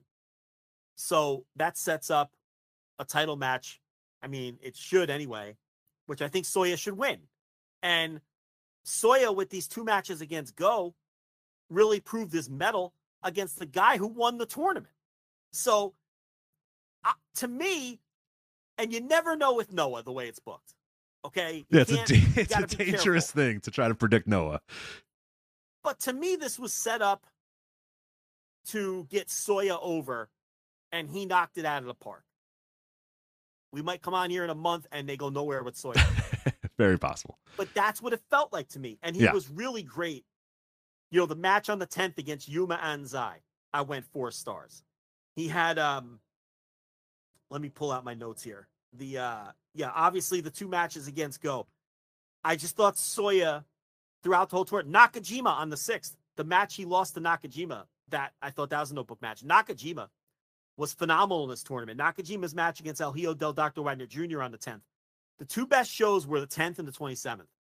The 10th had Soya versus Yuma Anzai, Nakajima versus El Hijo del Dr. Wagner Jr., and the Kano versus Yoshiki Inamura match, which I thought to that point was the best match in the tournament. It got surpassed later on. But, that match fucking rocked. So those 2 nights of the tournament I thought were the best. The 27th was the show we were just talking about with the decision match. But, some other guys that stood out. I thought Kano was obviously, Shiozaki, Yuma Anzai working kind of like an underdog gimmick. I thought his matches against Go Shiozaki, Manabu Soya really stood out to me. The Nakajima match on the 19th. So Yuma Anzai had a bunch of really good matches. Manabu Soya actually got a really good match out of Lance Anoa'i. And what's funny, I went 4 stars plus on that. What's funny is I got Rex from Gerard DiTrolio, no relation to Finn, before I watched anything. And he had Manabu Soya versus Lance Anoa'i on there, and I thought he was ribbing me. And thought he'd throw in one just to, just to fuck with me, you know. Right, and right. I sent him a message. I'm like, really, Soya versus Anoa'i? And he's like, I don't know. It was Lance's best match, and I thought it was pretty good. So I was like, all right. And I looked on Cage Match and had like a 6.9. I was like, all right, I'll watch it. But it fucking rocked. It fucking rocked. Soya was so good in this tournament. You know, he really came across like a guy that they should get behind. So, you know, and then there were guys that didn't come across well at all. I thought Jake Lee, I don't even know if he hit my notebook once. To be completely honest, I don't think he did. I'm looking at it now. You know, the Kano match that people went crazy for. Did you watch that match? I did. Yeah, I did watch that. I liked it probably a little bit better than you did, but I see now that it's got an 8.86 on Cage Match. I don't think it's that good. I thought Kano was really is mental. That is a wild rating. I thought Kano was great in that match, and I thought they got a little bit out of Jake Lee. Like the most charisma I've ever seen out of the guy did come in this match. Like he did look pretty good, but yeesh, I don't know if I can go that high on that. I'm like 3.5 star. That's a 3.5 star. I'm 4 flat on it, which is not, that's a good match. I can't kill you for 4. I can't kill you for 4. But I was bored to tears. I thought that Adam Brooks had a terrible tournament. I thought he didn't set himself apart or stand out at all. Adam Brooks. I thought that Jack Morris was okay. Really wasn't put in a position to have great matches. I'll tell you who was a dud. This isn't going to surprise you at all. Yuki Yoshioka. I've had. Oh yeah. I'm over him. I've had enough of that guy. He's there's nothing there. Now he did have one. Okay, I liked the Kano match on the 11th. Yeah, I went 4 stars on that. Outside of that, he's one of the guys I had to stop watching. He's just such a fucking dud. Yeah, I bounced around a little bit in this tournament. I didn't watch as much as you did, but everything I saw with him, I didn't love. And then he had that 6-man on the final night, and he's in there with Masakitamiya and Marufuji and Sugiura and Inamura and Anzai, and he was like 6 out of 6 on with those guys. You know what I mean? It's just like, I believe it. I didn't watch that match, but I believe it. I'm like, dude, let's go, man. Come on. Daike Inaba was okay. I thought his Nakajima match was his best match.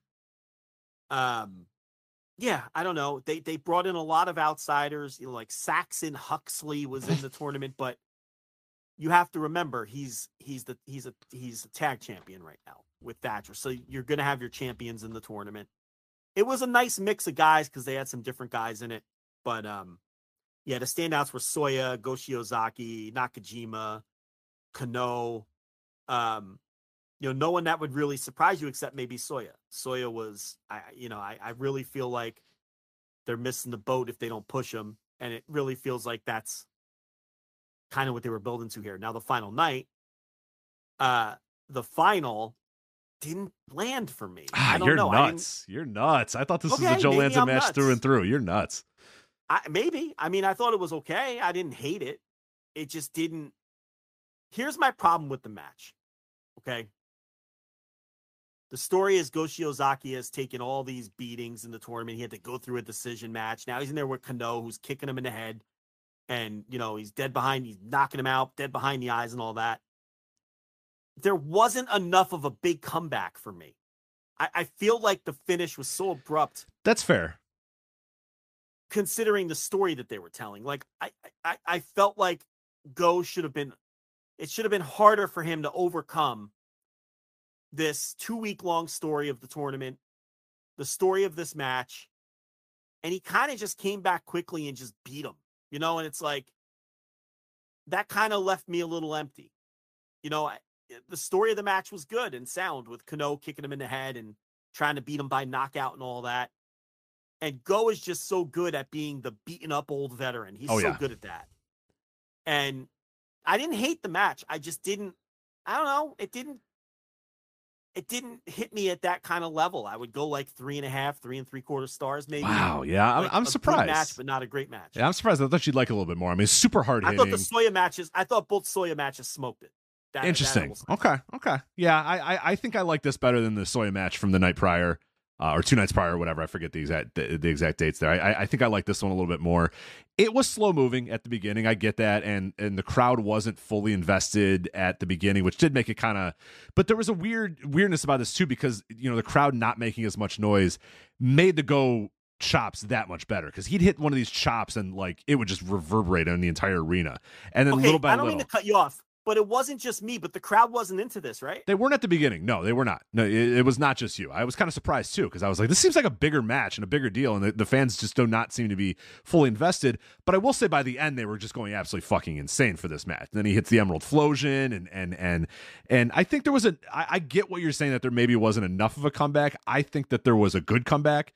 Maybe not a great comeback, and maybe you do need a little bit more for Go, who was getting his ass kicked. And I want Epic in this spot. Yeah, especially when he's been beat down the entire tournament, and Kano's the young upstart. I get that for sure. But I don't know. I thought these guys beat the fuck out of each other. I thought this went 30 minutes, and other than a slow period at the beginning, maybe the first 10 minutes or so, I thought the last 20 flew by, and they just beat the ever living shit out of each other, man. I don't know. It's just the simple stuff that I needed out of my wrestling sometimes. I watch a lot of bad, shitty wrestling, and then this was a match where both guys just came in filled with sweat, chopping each other, dropping each other on their heads, kicking each other in the heads, like screaming and spitting and snarling. I don't know. It just worked for me. It just landed for me on this particular day of watching it at that time. But I thought it was exceptional. I really did like it. I went 4 1/4 plus.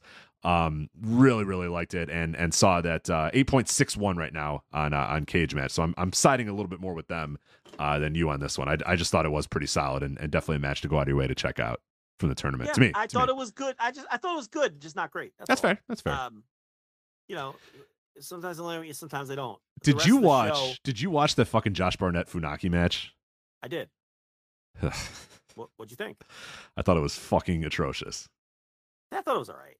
I mean, it wasn't as good as, obviously the main event was better, but the first half was garbage. But I thought the physicality later, when Funaki broke his nose with the fucking knee, I mean, business picked up for sure. He had to have broken his nose, right? Sure. Yeah, he was gushing blood.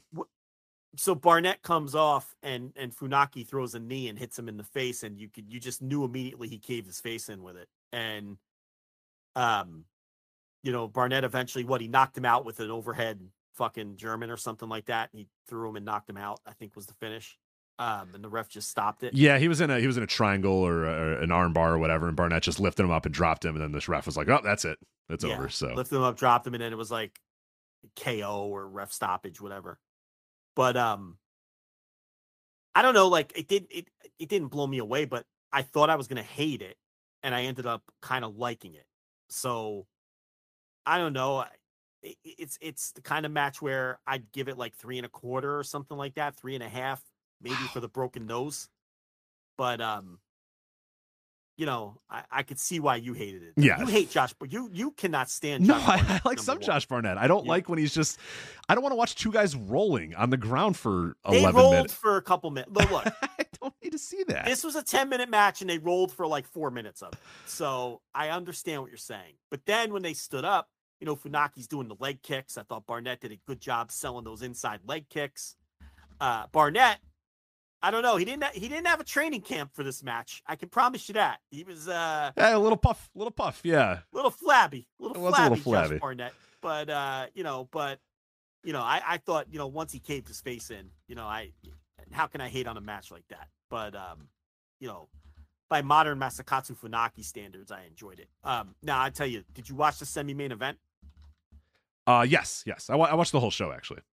Okay, so Kaito Kiyomiya and Rohei Oiwa against Yoshinari Ogawa, the old rat boy, and Zack Sabre Jr. Okay. Oiwa looked like a fucking superstar. Okay, thank you. My note is star, capital S, star. Oiwa, he's a dude, man. That guy's a dude. And I knew this was coming, but I didn't know it was coming this fast and to this extent. I mean, New Japan just keeps pumping him out. I mean, I don't know what they're going to do. This guy looks the part for sure. And it hit me when I was watching this match. This is so funny. Kaito Kiyomiya goes to the G1, right? And we're thinking this is great for Noah. They got him in the G1. They got him in Sonata's block with all these other young guys. It's 2 guys advance. Kiyomiya is going to go to the tournament and lose, right? But that's okay. It's going to be a good for him, good for Noah. He goes to the G1. He finishes with a losing record. He doesn't advance to the tournament. And then on the rest of the shows on the back end of the tour, he's teaming in prelims with a young lion, Rohei Oiwa. Right. And we're like, what the fuck? They couldn't have treated him any worse. The point of him in the G1, from the New Japan perspective, was simply to set up Rohei Oiwa's excursion to Noah. Yes. And to send Oiwa to Noah to team with Kiyomiya, which is so funny to me that Noah didn't push back on that, didn't ask for anything in exchange, right? Now we know, with the benefit of hindsight, New Japan don't give a fuck about Kaito Kiyomiya. Hell no. Why would they? They don't need to. Right. And Noah didn't push back and say, all right, we'll do this.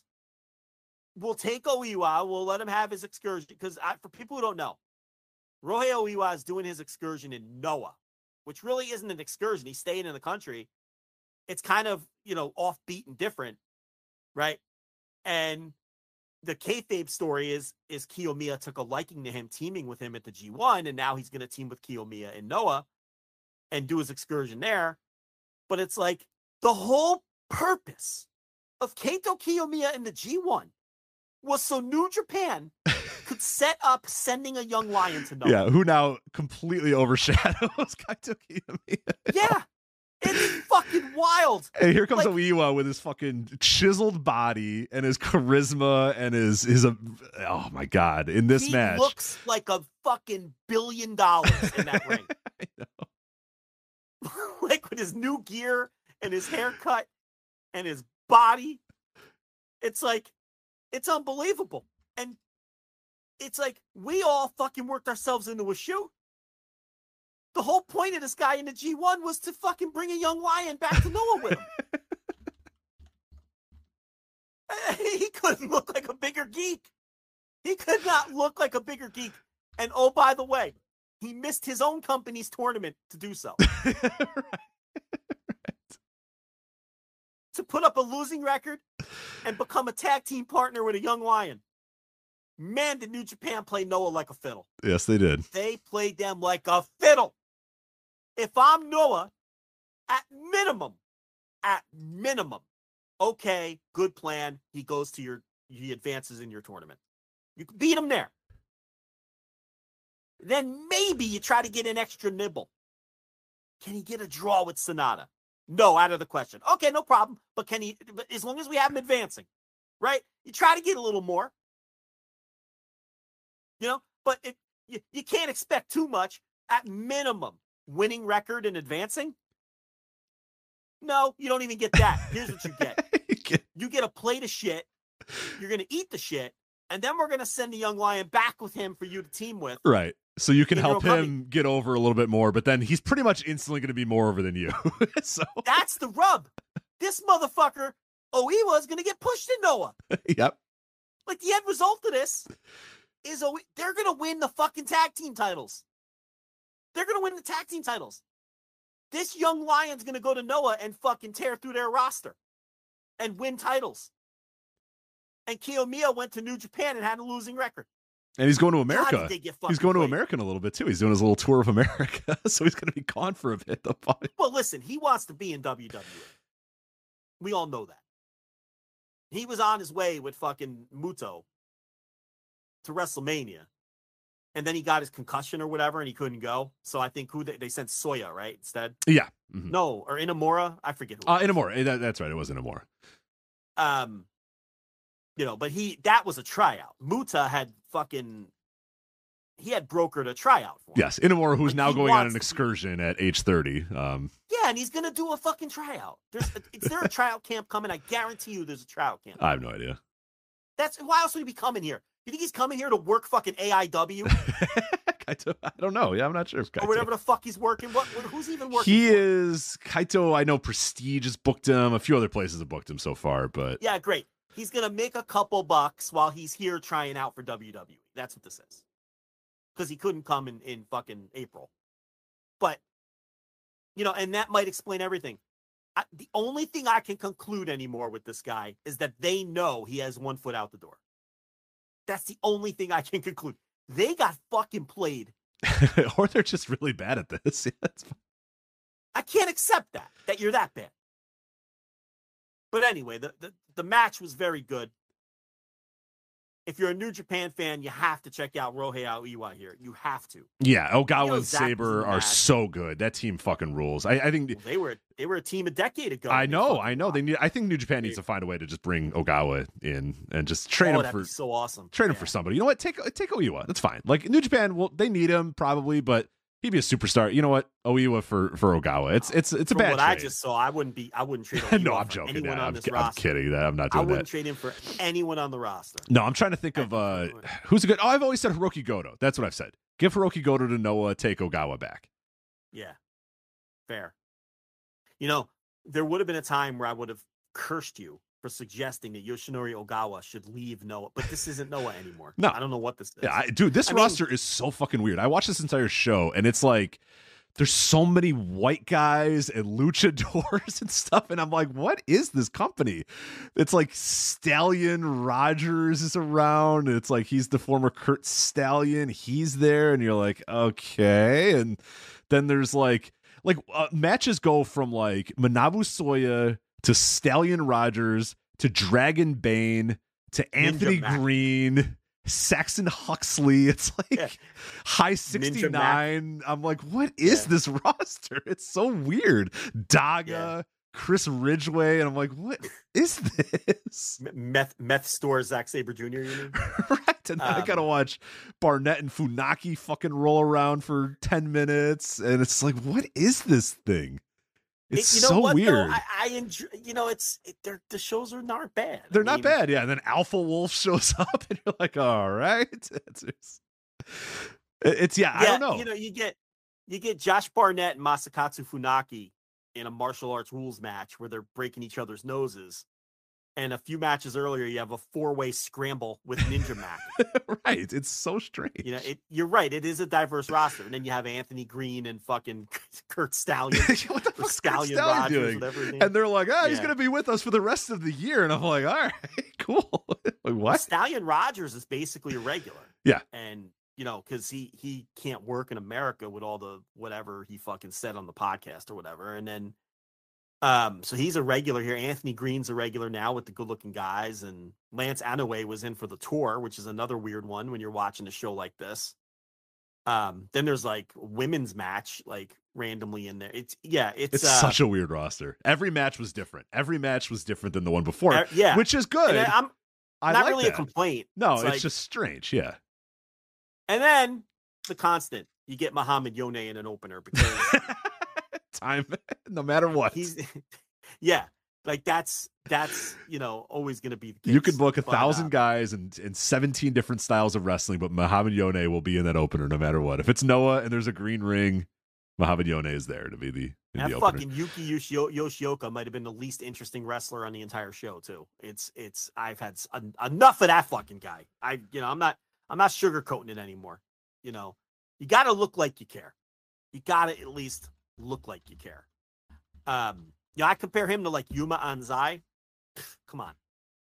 It's like, it's not even close. Yes.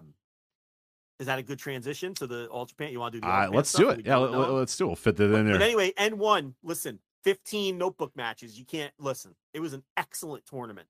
So I'm back in on Noah for a little bit, I think. I think I'm back in for a little. You know, a lot of the friends of Muto don't get booked that much anymore. And, you know, it's we're months and months away removed from Muto's retirement. Now, nobody goes to these shows. I mean, they had 2,000 people. Well, yeah. They had 2,000 people in the Body Maker, you know, the Osaka Body Maker. And it sounded like it.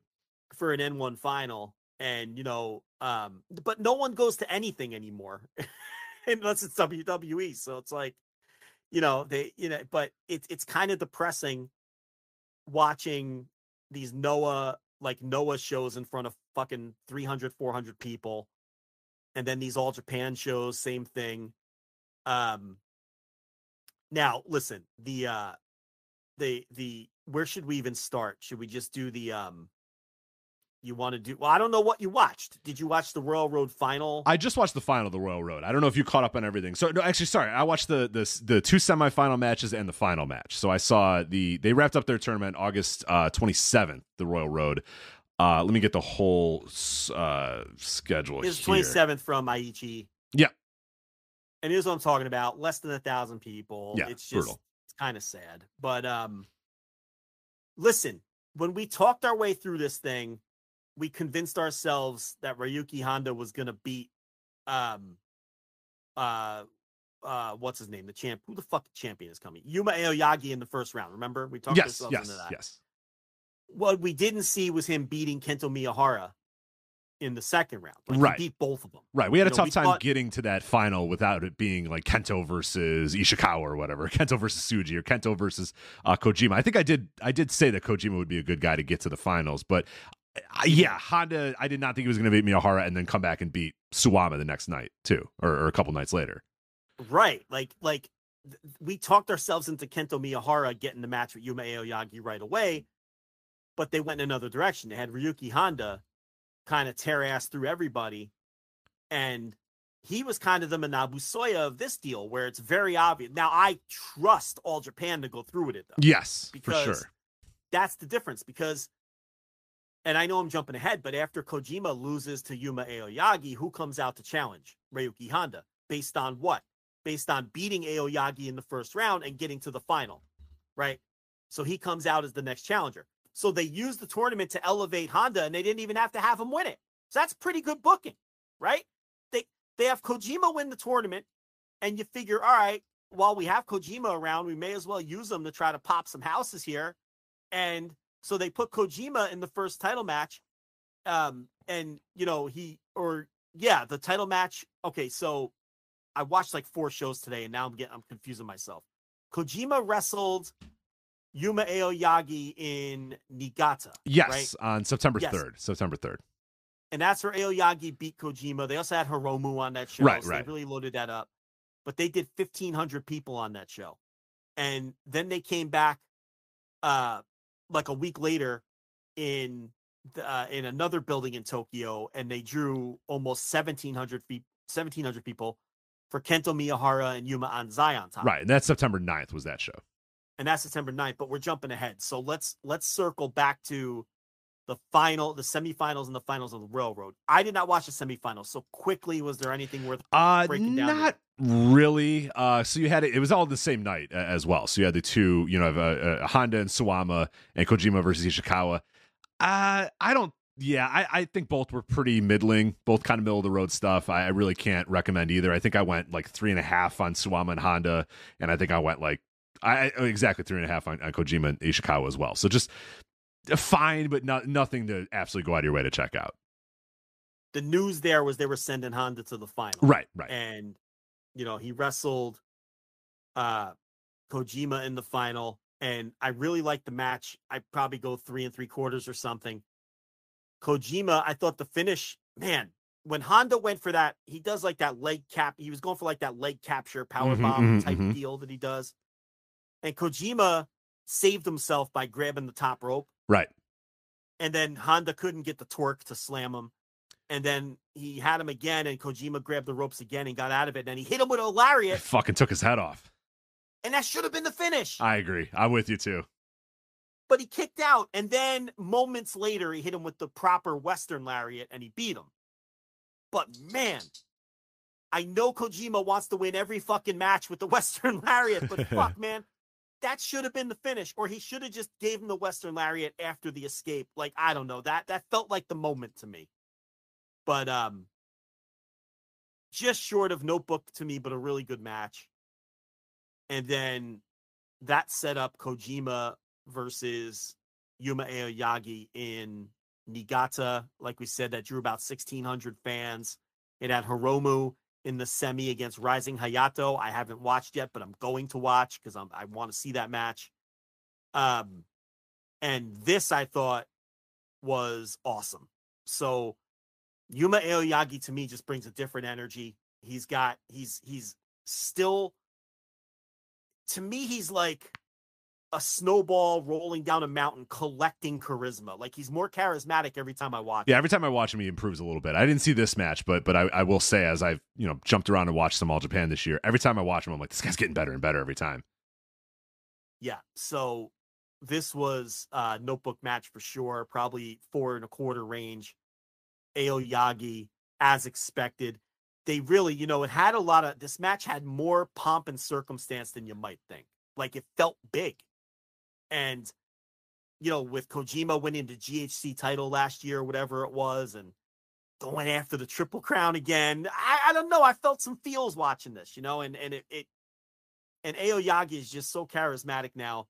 And that, of course, leads us into the 9th in that building in Tokyo there, that Yoyagi National Gym or whatever, where they did the Kento Miyahara versus Yuma Anzai match. Now, you did watch that one, right? I did, yes. Saw that one. All right, so you go ahead and talk about that, because I just talked about the other match. So I will say the one thing that if you do go watch this match, one thing to notice, and we've talked about with Yuma Anzai in All Japan and how they've done a very good job of building him up, that dude is a star in that building. He comes out and the people are going nuts for Yuma Anzai. And there's, again, the crowd's not big. It's a little under 1,700 or whatever in this building. So, it does echo a little bit, but this crowd is into Yuma Anzai. And it's one of those moments where Kento comes out and he's just kind of like, you're not rooting on me enough. Like, I want a little more out of that. And anytime that happens, you get a very good Kento too, because Kento with a chip on his shoulder is a hell of a worker. And he went out here and just beat the shit out of Yuma Anzai during this match. I mean, they went out there and I don't know, man, I loved this match. And I just loved how cocky Kento was the entire time. I liked how underdoggy Anzai was the entire time. I liked the crowd kind of oscillating between really, really, digging, Kento Miyahara because he's their god, he's their savior. They love Kento Miyahara. But at the same time, this crowd really likes Anzai now. So we're finally at a point where there's another guy that's getting that sort of love. So you kind of had that oscillating back and forth where people started to kind of root on Anzai a little bit. And the chance for him started getting bigger and bigger and bigger and bigger. And he just kept rising up as Kento's just beating on him and beating on him and just enough. Anzai would come up and just get a little bit more going. And then the final stretch of this match was awesome. And then, yeah, obviously Kento does get the win, beats Anzai, continues to, you don't want Anzai to beat Kento at this time like that. You save that up for a very, very big moment and a time that it's going to mean a lot more than here. This is not the time nor the place to do it.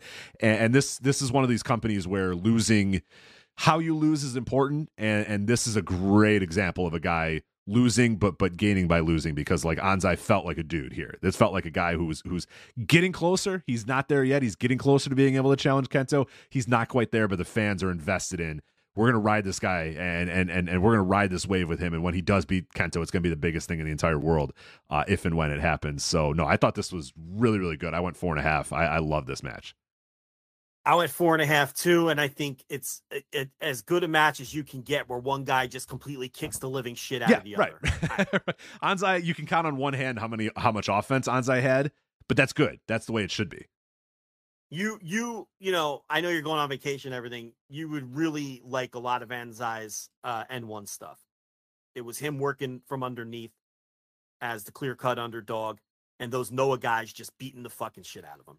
And he's just coming across like a future guy. He really is. I mean, he's a future mega baby face. He really is. You got to remember, man, like, I remember when he debuted and you weren't super impressed. He was a fucking literal baby. Like, it was his first match. It was his first wrestling match. Yeah. We're so hard on these guys sometimes, and we forget that, like, this dude was fresh out of the fucking dojo, literally. Like, and he's in big spots, and we're like, he could have done this. It's like, fuck, man, he's so good. Like, he's so good. Like, thankfully there wasn't this many people listening to the first episode that we did, which I'm sure sucked. There was 4 people listening, so it was a lot easier to suck in front of 4 people as opposed to 90, 100, 1,000 or whatever that are listening. And that's the thing, he never even sucked. Like, we acknowledge, like, you were harder on him than I was, but like, he was good right out of the gate, and you could see that there was something for sure. Yeah, I was mostly pushing back on like people being like, this guy's generationally great. And I'm like, I don't know. I don't quite see it just yet. But now I did. Let's like, now that we're, and then it's like with hindsight, you're like, wait a minute. It was his second fucking match. Right. Yeah. Like, with, why? a year of wrestling under his belt. Now you can see, holy shit. Yeah, this guy is. And that's why, the guys evaluating him and Yuji Nagata and the like, looking at this guy and going, yeah, this dude's got it. This guy is it. And they were absolutely right. Yeah. And it's like, even he's 24, like 3 years from now, he's still going to be like, 4 years into his career and still green. And I can only imagine how good he's going to be by then. So, I hate to keep picking on the same guy, but I compare him to Yoshioka, and it's like, I don't know. I mean, it's like, it's not even close to me in terms of projectable, stars moving forward. Right. But, right.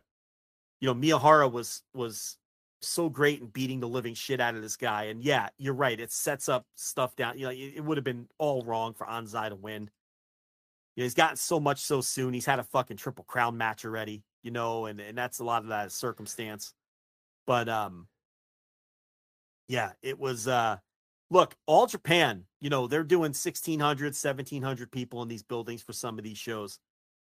They're nipping at the heels of Noah with a fraction of the budget. And I think that has to be noted. Like, Noah did 2,100 for their N-1 final with, significantly more money backing and production and bigger stars without question, they're and all that. And then here's little All Japan with their little indie budget and their smaller roster and their shows that aren't as big as an N-1 final. And, in the N-1 finals in Osaka Bodymaker where you can cram 6,000 people in there and they're putting 2,000 people in it. And here's All Japan just chugging along with these shows and doing 1,700, for a show that doesn't even have a title match on it. Miyahara and Anzai, all right, you expect the Triple Crown match with Kojima to do 1,700, but this show didn't have that, and I just feel like that's a product of one company that's been booked so well this year, and they're making a genuine effort to make people with this Triple Crown champion and Yuma Anzai and all that, and using Kojima wisely as they have over the last month. And you have another promotion that was killing it during the Muto retirement tour and did nothing to make anyone while they had all those eyes on it. And we warned this. Joe, if only somebody could have said something about this at the time and now been proven right by that. I just, somebody should have said something. They squandered all of that. And they didn't make anyone. And we're seeing the results. And again, I really hope they run with Soya. I am confident that Ryuki Honda's getting pushed out of all of this. There's no question in my mind. He came out and challenged after Aoyagi won. Well, I don't know if you saw this. Dog collar on and everything. Well, I'm sure. I don't know. Did you watch today's show? I don't know if that's even up on their service yet. But no, the last show I watched was what we just talked about, the 9th. Well, this is a pretty big result here in the main event, and I didn't see it either. As well, it's just the show from today. They had Tag Honda match on top. Yes, they had Honda and Anzai versus Miyahara and Aoyagi, Yumi Aoyagi. Yeah. They went to a time limit draw. Now that's making dudes. You know what I'm saying? Like that's huge. That is a huge result there. I mean, it was in Shinkiba first ring or whatever, but that's an important result there to have Honda and Anzai not lose, go to a time limit draw with Miyahara and Aoyagi. That's big. That's making dudes. That is classic All Japan Pro Wrestling making guys stuff. You know what I mean? Like, yeah. And Miyahara and Aoyagi, by the way, are still the tag champs, if I'm not mistaken. I don't know if that was a title match. It was not a title match, as far as I could tell. Aoyagi's a Triple Crown champ. Ryuki Honda, so there you go. And he's teaming with Anzai. So it's not just Aoyagi, it's not just Anzai. Now they're trying to make Ryuki Honda. And they had him beat Aoyagi and Miyahara and Suwama. Mm-hmm. Mm-hmm. He beat Aoyagi, Miyahara, and Suwama in the fucking tournament. And now he's teaming with Anzai and going to a draw with Miyahara and Aoyagi as the tag champs. That's how you're making guys. That's how you're at least attempting to make guys. Now, it's Shinkiba first ring, and there's more people in our fucking chat right now than we're at this fucking show. But That's how you fucking make guys. Yeah. I see Hideki Suzuki sleazing his way into All Japan. Nobody needs that. Oh, no. Damn it. No. Nobody needs that. Go away, please. Why don't you slink off back to 0-1 where no one has to pay attention to you anymore? How about that? But yeah, and let me tell you something. The Saito brothers holding that fucking 9th string tag team title. Dude, I love those guys now, man. Now that they're just shitbag, they're like fat and shitbags and they're greasy. I fucking love them. Yes. That's perfect. They're gross. They have long hair. They look like they smell. And it's just like, yeah, that's actually the better role for these guys. You know? These guys were the Dippin' Dot 24/7 champions. I'm not making any of that up. Dippin' Donuts 24/7 champions.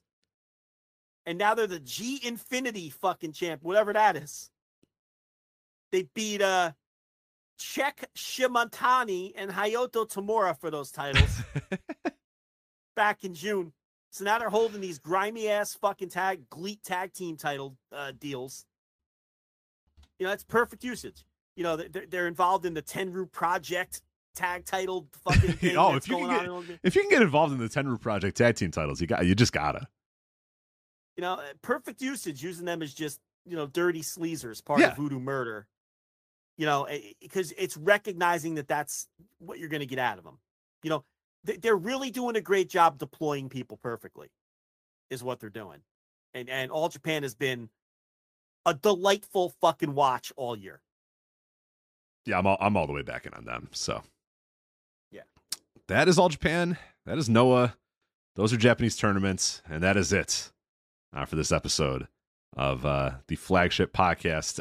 Did you see? No, we're running out of time. I don't want to get into it. So, Dragon Gate we're over anyway. Dragon Gate had their new rookie. I don't know if you watched his match or Oh, whatever. I didn't see it. No, he's good. He's really good. I haven't had time. I'm going to get to it. I haven't had time. He's really good. I won't spoil it for you. They did fuck his name up royally, but whatever. I'm not. No, I saw the name. Yeah, I saw the name. It's terrible, but whatever. Yeah. But he's good though. He's good. Oh yeah, he's good. He came in. He had a really, really good match, and then after the match, he said, the competition here kind of sucks. There's no one on my level. And the crowd went, oh, because he's a fucking ring back from excursion, and they're all happy about it. And he's like, I don't know, you guys gonna give me some good competition or what? And everyone's just like, oh, excuse me, like you're a rookie. So he just immediately grabbed everything by the balls, and yeah, he's good. I think you'll like him a lot. So, yeah, check out that match if you get a chance. Yeah, it's I'm the so tag match. behind on everything. I'm still catching up from fucking G1 putting me behind. It's really it's hard. Yeah, it's hard.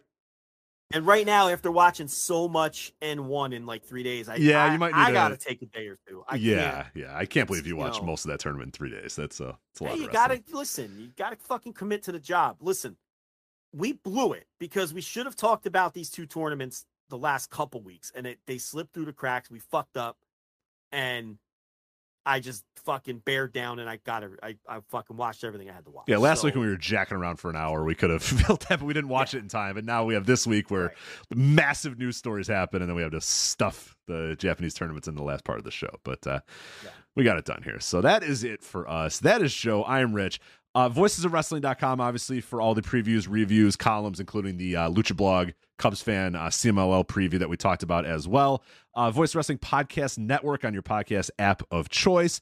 YouTube, make sure you follow us on YouTube, like and subscribe to the videos there. We're trying to grow that channel a bit. Discord, voicesofwrestling.com/Discord. And then, of course, if you want more bonus audio from Joe and I, patreon.com/voicesofwrestling, voicesofwrestling.com/Patreon, or flagshippatreon.com is how you can do that. So again, that is Joe. I'm Rich, and we will talk to you next time on the Flagship Podcast. Take care.